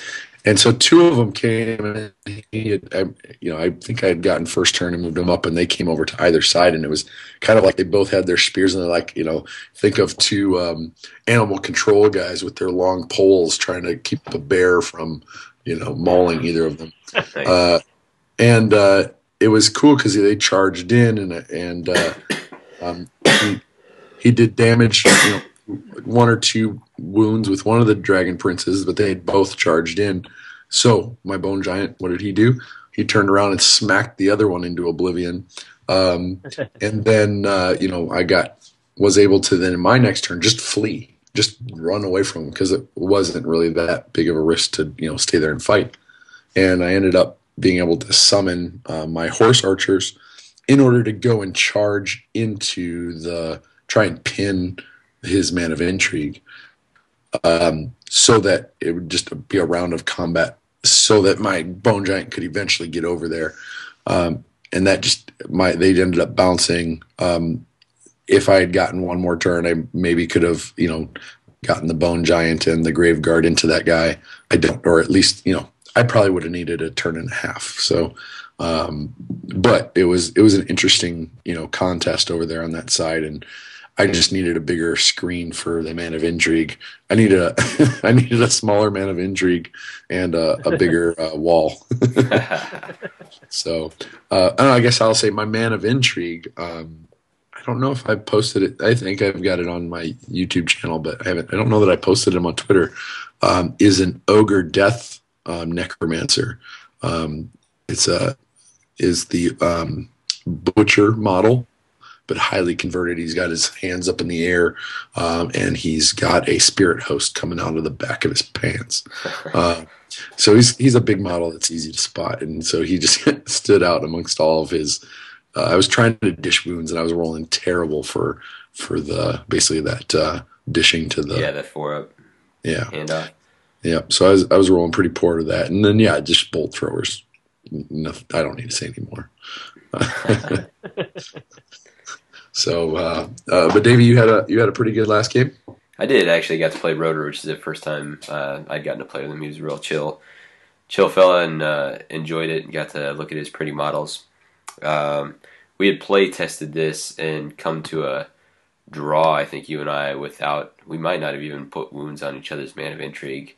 And so going to this, I was like, man, I need pressure, and I need pressure early. And managed to knock out the Engine of the Gods with a night charge, but then kind of lost my knights, or they got super bogged down. But anytime I had an opportunity to try to put some damage on the Man of Intrigue, I took it at the cost of doing damage to other people. So Cygor pegged him in the head with a rock, put some early damage, and I think I snuck an arcane bolt through for a little bit more damage, which put him on the run. And then, excitingly enough, the Chaos Lord of Slaanesh on a steed, the quote-unquote boob worm, who'd already given the hellish swiftness to the knights to give them a double pile to kill the Engine of the Gods. He actually ended up using the double pile on my Javelin Marauder Cav, who were able to use their feigned flight. They were able to retreat from combat, and their special rule, they get to still shoot and charge. So instead of being bogged down in the central combat, they were able to break off, run in an incredibly Marauder-like way. Marauder Cav, it was cool because it fitted their role. They were able to run, throw a bunch of javelins, and kept on harrying this dude, and managed to take him down right in turn 4, kind of my last chance at the major victory for this scenario. So got fortunate, pulled that off. It came down to, I think we were on a 1-4-up dice roll at the end of turn 4. Would I be able to get it? And it fell in my favor. My other takeaway from the game was Ripperdactyls. Again, because I was spending all this attention on the Man of Intrigue, I made a conscious decision. I was like, I need to do something about those Ripperdactyls. And I was like, you know what? No, I'll take my punch from them. I gotta devote resources to the Man of Intrigue. And I definitely took my punch. They one-rounded my Cygor and then tied down my Chaos Lord for a long time.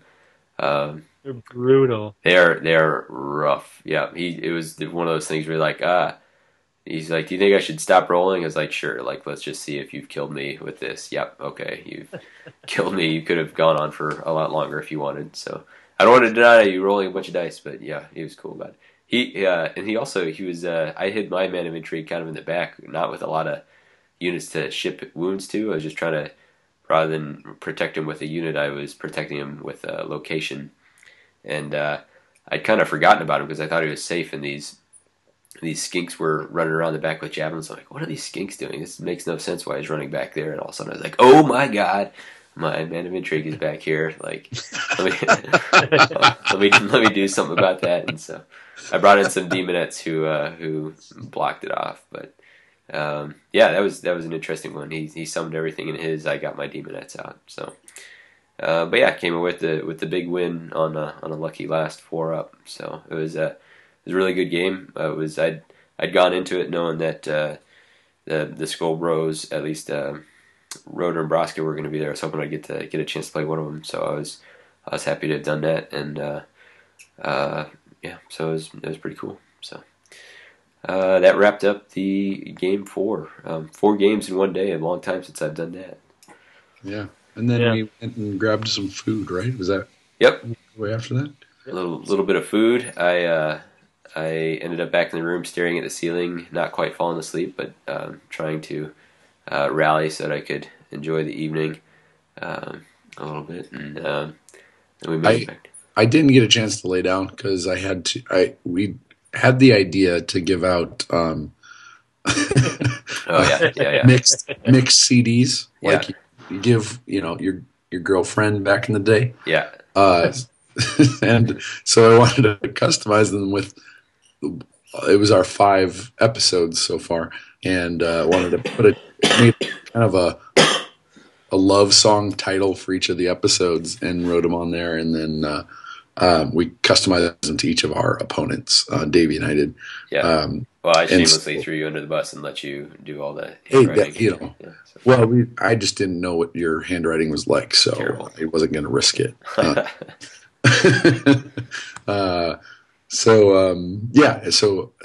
just worked on that while you took a little breather, and we got refreshed, and then we, I think, Paul, you got to do a little dip in the pool. Yeah, I went into the hot tub. It was great. Nice. Yeah, it's key. I mean, and a long day of Age of Sigmar, and then some hot tub, I think, was the right move. Yeah. And then we headed back over for the evening ceremony and opening ceremony. Yeah. Events. So, what was cool is we're all kind of gathering in, and everybody got back around, and the theme for the year was Fury Road. Yeah.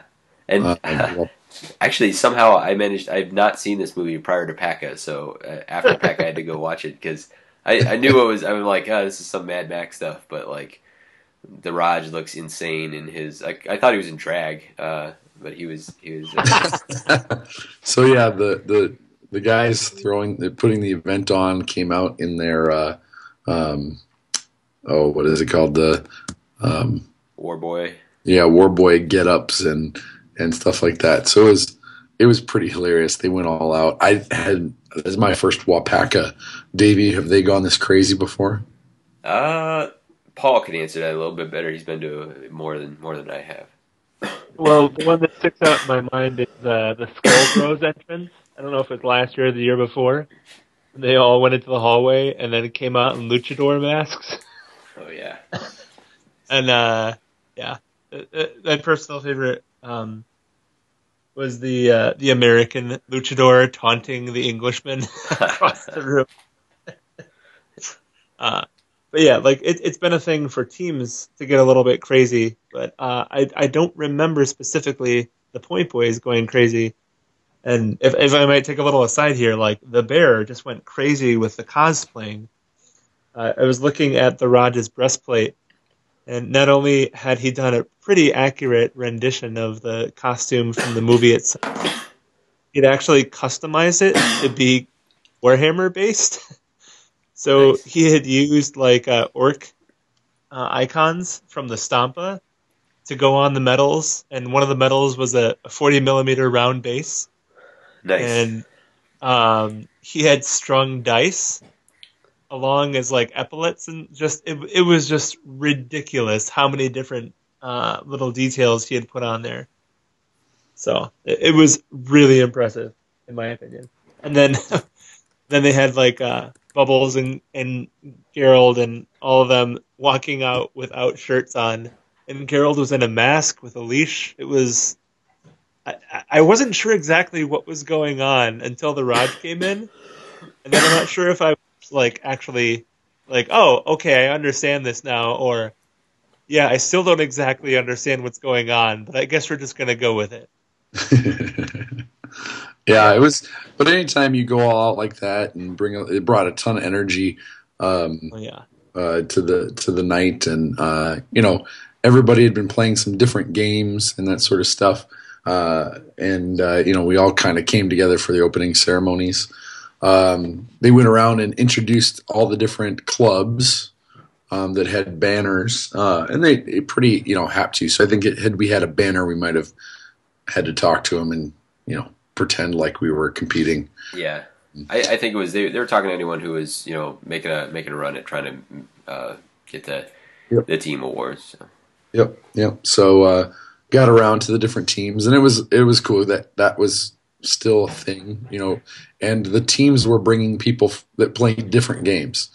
So the team, if they were playing, most of the teams had people that are playing Age of Sigmar and Infinity and 40K and whatever. So that was really cool. That I got to imagine that some of that kind of open multi-game con feel and that goodwill had to have been kind of trickling back to just in anticipation of the event, back to local communities to say, hey, it doesn't matter what you're playing. We can all go to Waaaghpaca together and represent, our area or our whatever, which was really cool. Well, and to tie it back into I think what might have been in the earlier recording, everybody had to have a fully painted army, even if you were playing just pickup games on the side of the event. Yep.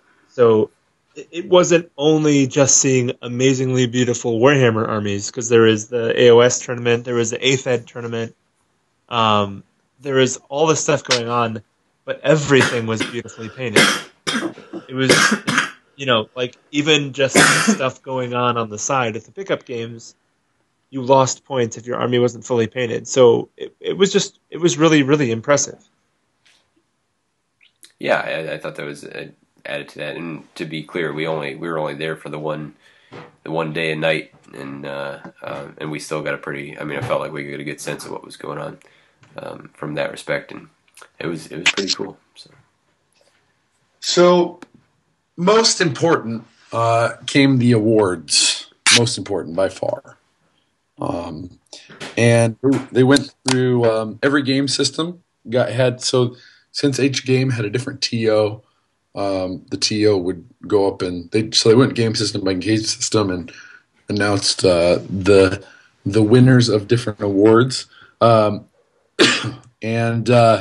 if you haven't been following us on Twitter and don't already know, Davey took both the best Chaos General and best overall General for our AOS tournament. Yeah, it was pretty fun. It was a small event, but I've always, not always, I've in the past danced around a podium every once in a while, so it was nice to get that. And I got a super cool Hellblade, like a bloodletter carries that Chad had done up. It was really awesome, and then the plaque, and the wife had no idea what to do with it when I walked in the door with it at the end of the weekend. So yeah. Alex Gonzalez won Best Undead and got the bone sword. Yep. His Tomb Kings. So I'll note as well, Tom McClure from that Peoria kind of area club was also playing Undead Death, and he did not win. So the three of us were rooting or going for that, but he won Best Sports. Yep. And I think it was just through a hug campaign. He's He didn't bring cookies this year. I was disappointed. He was what? In the past, he's brought cookies. And he handed them out to opponents during his games. Yeah. Nice. Yeah. That was cool.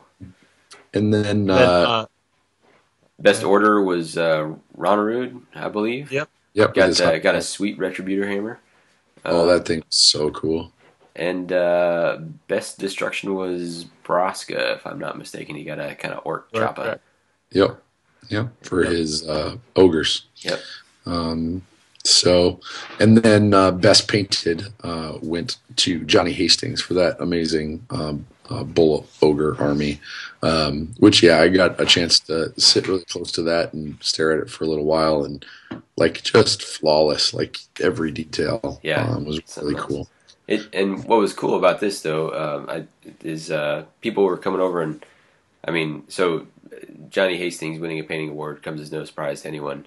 What was cool is that between your conversions, your projects, your all cohesive theme, and this display board, you had a lot of people come over and taking a look, including the paint judges, apparently you were in the conversation for some of that, and given the competition again, Hastings and Rotor and all that sort of thing, that's incredible names to be mentioned against for painting, and I think all your time and effort, it was cool to see from judges and from just people walking around for your work to get some notice and recognition like that. So I was pretty pumped for you. Thanks. One of my goals, obviously, the army I took has kind of been the army I've been working on for a year and a half, and I rushed a few of the pieces towards the end and creating a list for it. I don't know that I want to rush my high level painted army for tournament kind of thing. I'm not saying that I would have won more had I not rushed or anything like that. But just that's the army that I paint to high level because it's relaxing and cool, whatever. So it was hard to rush with that. But one of my goals was just to get, I think I'd mentioned it in one of the YouTube videos. I was looking for a nod of some sort. And initially so many people from different game systems came over and noticed the army and had really cool things to say. And I really enjoyed every time explaining what my general was doing, collecting these units from all over the realms and that sort of stuff, and really just kind of playing up the story, etc. And I had a rule for my Slan that only came into play a couple times, that on his exploding whatever. This is your Slan was your casket, right? Yeah, sorry, my Slan, my spawn pool of souls for my undead army, not my lizard army. He would do his thing where he'd shoot out his D3 mortal wounds, and then on a 5-up it bounces to any every unit within 6 inches of its enemy. On a 5-up it hits them too. I'd let my opponent roll for my units that were within 6, because this Slan is kind of trying to undermine my general in very subtle ways. It was kind of a fun thing. And then I was kind of packing things up, and the paint judge came over and gave me just some high praise for the story that the army told, the way that it used the display board to tell that story, the character of the models, and he definitely was able to show me some of my characters where the just blending and shadows and that sort of stuff where I did not spend as much time when compared to armies like Rotors and Johnny's. On technical, and that's what they're judging on, is the technical. And there's no way I was going to compete there, but just getting a nod and having pleased the judges, and they're actually, some of them were up here in or up in Minnesota, in Minneapolis. I think it was the Discoland Jabbers had volunteered. They did the paint judging for every event, which was super cool. To be noted by paint judges, and it's one of the things that makes kind of that hard work pay off. Is just the nod. It doesn't even have to be the award. It's just the nod. So it was a lot of fun. Yeah, it was an honor. It was great. So thanks for mentioning that, Davey. Yeah. We've been at this here for about an hour and 10. I'm gonna move us towards wrapping it up. I wanna hit you guys with a couple questions to get a take from this. So I'll start with something a little more specific. There's a lot of different compacts out there. There's a lot of talk about summoning. This one specifically, you could summon off of the sideboard that you didn't bring. So essentially, anyone who is summoning could have their deployed 1,000, and then they could have access up to another 250, so 25% more than the other guy. Paul, I'm going to start with you because as a destruction player, you did not have access to summoning. How did you feel about the summoning mechanic? Did you feel things were fair? Did you feel outgunned when you're playing against someone who's summoning? What was your experience with that? I don't think I felt outgunned. It was actually nice to know what could be summoned, because the rules aren't necessarily clear that you have to know what's being summoned. So it was nice to see what was in the sideboard, just to be like, oh, okay, these are the things I'm going to have to deal with. Mm-hmm. And then had I not known that, it probably would have been a little bit more like, oh, you get to pull exactly the thing that you want to. Yeah. Knowing that it had to be selected before the battle. I didn't see it as that big of a deal. And it wasn't like... So, it's the whole thing with AOS where you look at it and you go, oh, he has more points than I do. But even more than before, the points don't matter. Mm-hmm. Because are you achieving your objective? Yep. And bringing something on from summoning, because everything is so mobile, you have to really summon it in the right place and get lucky and not have your opponent get a double turn or something like that. I mean, there's so many variables in how the game plays out that it's not like it was in 8th edition where somebody could summon a line of zombies right in front of your unit and there's nothing you can do about it. Mm-hmm. Because you can run away. Or if you can't run away, you can charge in and then flee away. Like, everything is so mobile, it just didn't seem nearly as much of a concern to me. So, I wasn't bothered by it whatsoever, and it was nice to know what units he had access to. Sure. Eric, as a summoner, I think by my count you played at least, 2 or 3 armies that may not have had access to summoning on their side. How did you feel about how that played? Yeah, Stormcast, High Elves, and they could not summon, but the Tomb Kings and yours, sure, yeah, could. So 50%. When setting it up, I was like, okay, I was playing that with the assumption I'm going to summon those, right? So it caused me to bring a couple more. You had suggested as well a second caster to be able, just because there's so much stress on your how many spells you wanted to be pushing out every turn. So if I wanted to buff a unit, if I wanted to summon something, or if I wanted to deal out some damage, I had a little bit more option for sure. And so it certainly set me up to say, hey, I've got to summon. And then it was down to, well, what do I want to summon? And I ended up picking, a couple of not powerful units, but body count units. Yeah. I was tempted to bring a Tomb Banshee, because it would synergize really well with the Squeaking Skull Catapult, that it would, take the bravery down of a unit just by aiming at it, and then have it summoning the Banshee to do a scream 2 dice, 2d6 versus your bravery. I thought that would be powerful for taking, damage. But I felt like, given the scenarios, 2 of the scenarios really depended on model count. Mm-hmm. And so I felt like that was more important. And so that was different. I think then, if I were bringing ogres, and I think you have probably one of the best answers, Davey, with your Cygor, is that, you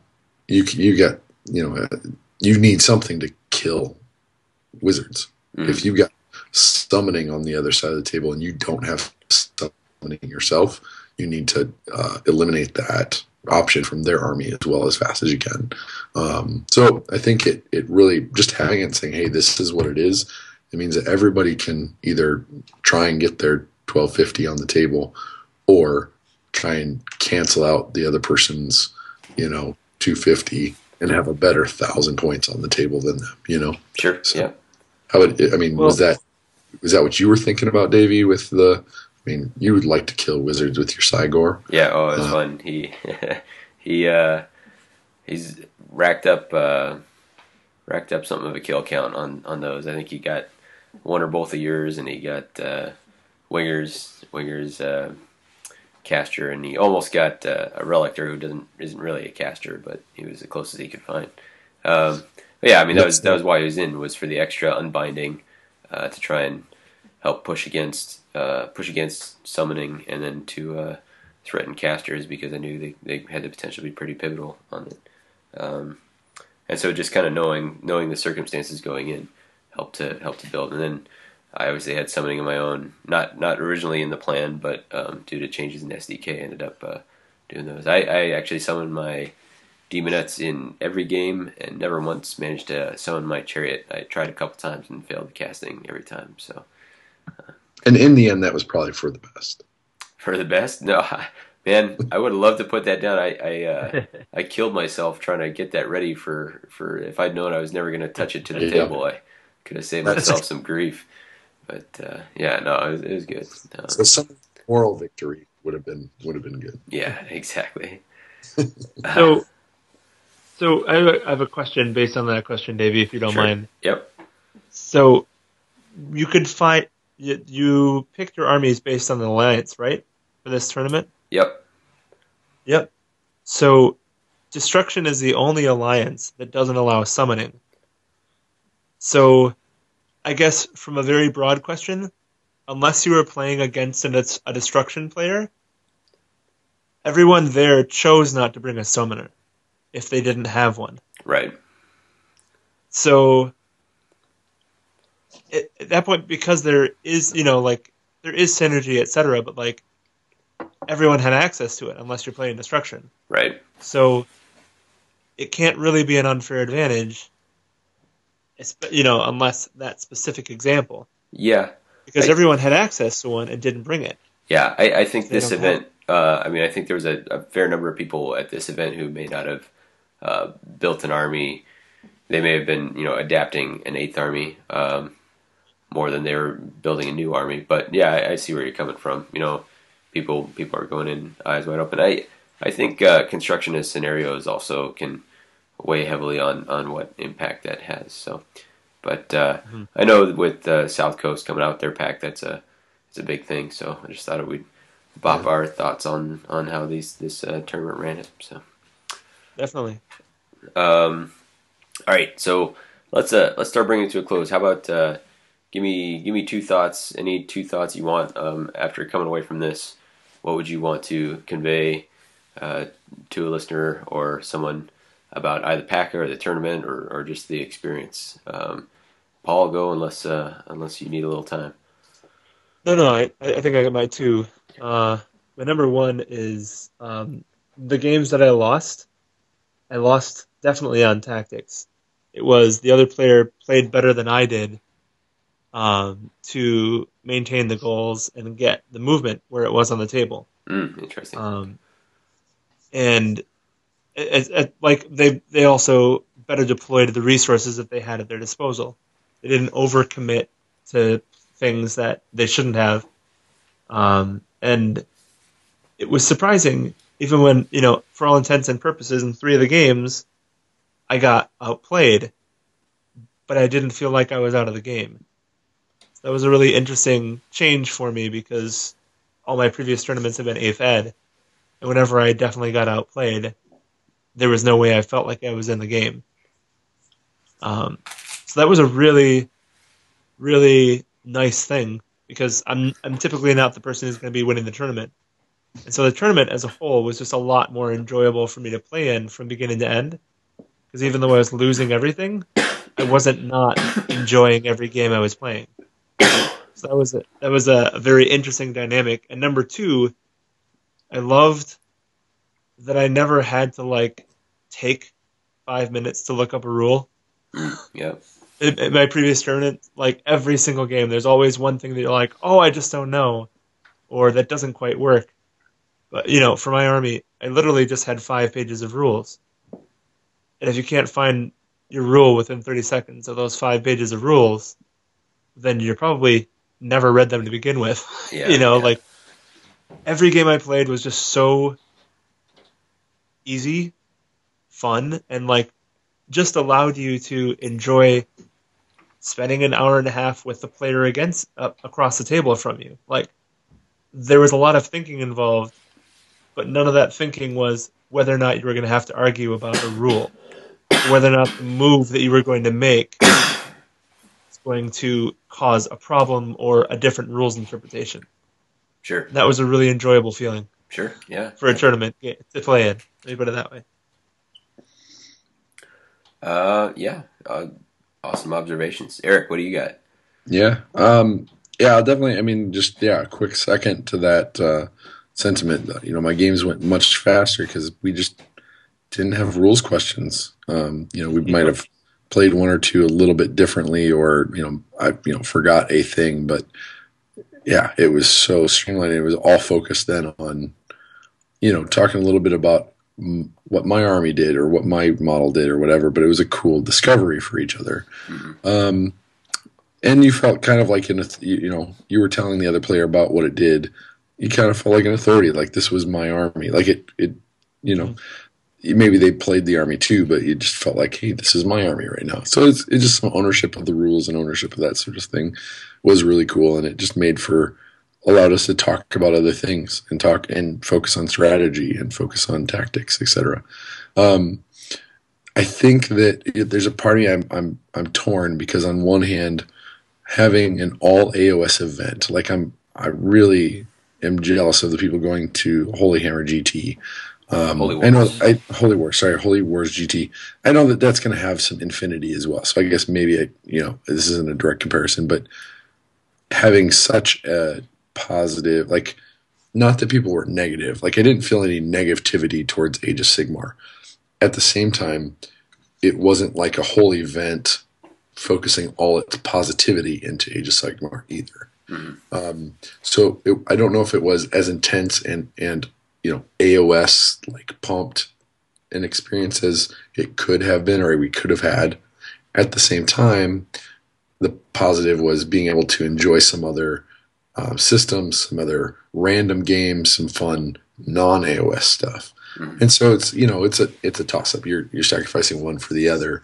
Overall, I felt like I think I liked that it was a boon to the community as a whole, of war gamers in the Midwest, than needing it to be Age of Sigmar heavy and sure. Just pure 100% intense Age of Sigmar, right. Like most of my hobby is. So I think it was overall, I think, just really good, and I'm really impressed with what the Waaaghpaca guys were able to pull off, and I think what it's going to mean for the community in the future. I think it's just a really good step for the Midwest and the U.S. Wargaming community as a whole. So absolutely. That's pretty cool. Yeah. What you, Davey? I put in a sword. Yeah, no, that was fun and awesome, obviously. But I really actually liked the multiple events going on because it meant that if somebody was playing, I think it helped. It gave a chance to like kind of break down some of the walls, and maybe those walls didn't really exist, or maybe they only existed in our minds when we were interacting with people on the internet, because the internet is the internet. But it was cool. Like, I was playing Red Dragon Inn later that night. I was playing some people who weren't in the Age of Sigmar tournament. We would sit alongside of them and like we're having a good time, and so there's still that community feel even if we're not playing the same game. Or people would wander over and watch, or they'd look at they'd come look at your army and say, hey, check it out. Here, somebody's put a pretty sweet Age of Sigmar army together. He's got this undead army on rounds, and just kind of open open people's eyes, soften the rough edges on some of that debate, I think. And I think some people came out of it with a more positive outlook on Age of Sigmar than they went into it with. So I thought that was cool, and I really enjoyed it. I thought it was a great format. I was so tired that I'm glad almost that we weren't there for more than the one day. But I had such a great day, and even did a spread of things even in that one day, and just enjoyed that sense of community and all that. So I thought that was real good. And then I guess I'd like to just close it out, say thanks to Chad Hansen who ran that event for us, and appreciate it. And I know he's looking at maybe doing another one out in La Crosse maybe later in the year, based on some of the feedback he had there. So thought he did a great job, and appreciate that. Appreciate the hard work from him and the Point Boys and everything like that. Had a great time. So, and we got any last thoughts here? Only thought I had was they came up with a custom Fury Road game. Oh yeah. After the opening ceremonies, and that was all kinds of awesome. Yeah. It was pretty rad to see, and like I wasn't even looking in on it mostly. I was over playing something else, but just hearing the roars and hopping up and wandering over to take a look. It was fun. That was the kind of spirit I'm talking about, of like lots of cool things going on. You could go look at armies from different things, or projects or games from different things. It was fun to see all that positive energy. People were able to focus it however they wanted. So.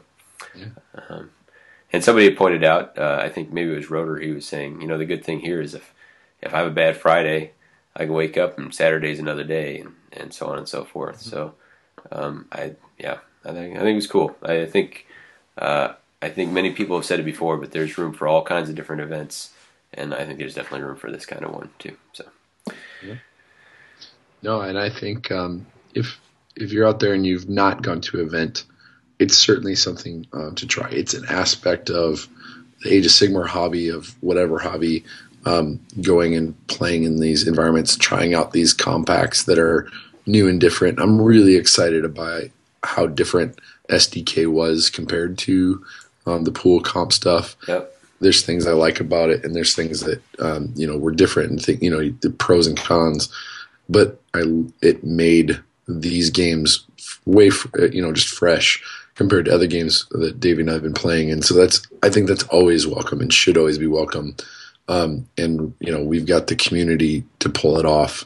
And it's only growing. So, try out one of these events, and yeah, I would love to do another one later in the year. And, it'd be cool to do we've done the SDK one, maybe another, type of comp, one, or, whatever. But, it's cool to add this to the experience. I've been to Waaaghpaca in this new format, and it feels really cool.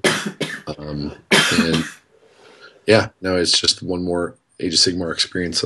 How to have fun in this hobby, fun in the Age of Sigmar. That I feel a little bit more like it's just one more thing at my disposal. Absolutely.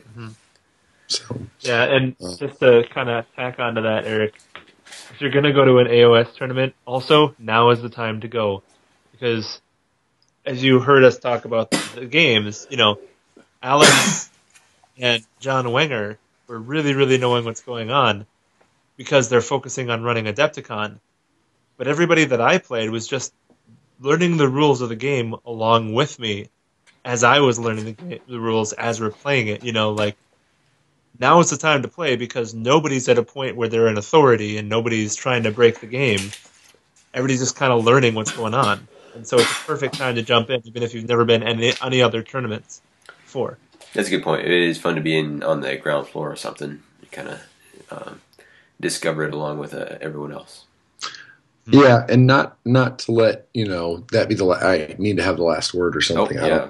No, but wouldn't be at the same time, I mean, like Davey, you and I did not get any practice games in the last part of January. Maybe we got one game in January. Maybe a couple of games in December leading up to this. We played through the scenarios. It did not and even then you were probably correcting me on some rules. it doesn't. I don't think it takes a ton of games to come to these events and know where you're at. I mean, Paul, how many games had you played prior to this event? How many full games of AOS? I think I played 2. Right. And you said to yourself that one of your strong points was that you didn't have to think a lot about the rules. Like they weren't rules a lot. I mean, so even a year from now, if you've just played a couple and other people have played 100, like the rules are the rules, right? That's the starting point. Yeah. And the compact always throws something different in there. Well, but I would say it worked both ways. Where Paul was able to go in and not be floundering with the rules. On the other hand, I know that what practice games we had played were very beneficial to me for forming a strategy, and I think you can say the same. So it wasn't that you could just monkey your way through. It did help to any practice helped, but in a good way, of the strategic way, not just of the can I perform the basic functions of this game way. You didn't. Mm-hmm. So I like that about it. Yep, and I think that's one of the biggest insecurities about a tournament, though, is can I perform the basic functions of the game? Will I be laughed off the table if I don't know the rules? And then you can step it up if you do know more and played more and have those more tactical experiences. So that's where I think it plays to both the amateur and the high competitive person. So I just I don't want to deter anybody from thinking, hell, I'm not going to be able to go for a long time, or maybe I'm not thinking about it right now. It was a great time. I'm glad that the both of you were able to come up and we were able to represent Mortal Realms. And just meet some new people, make some new friends, reconnect over this new game that we all enjoy. Yeah, fantastic. I think that's an excellent sentiment to wrap it up on. So, Paul, thank you for riding with us. Thank you for hopping on tonight and contributing to an episode which is going to be an addendum episode, and it's going to be alarmingly long, despite my best intention. This is like Facehammer long. Yeah. Oops. All right. So, all right. But we'll talk to you again soon. Have a good night, folks. Adios. Bye-bye.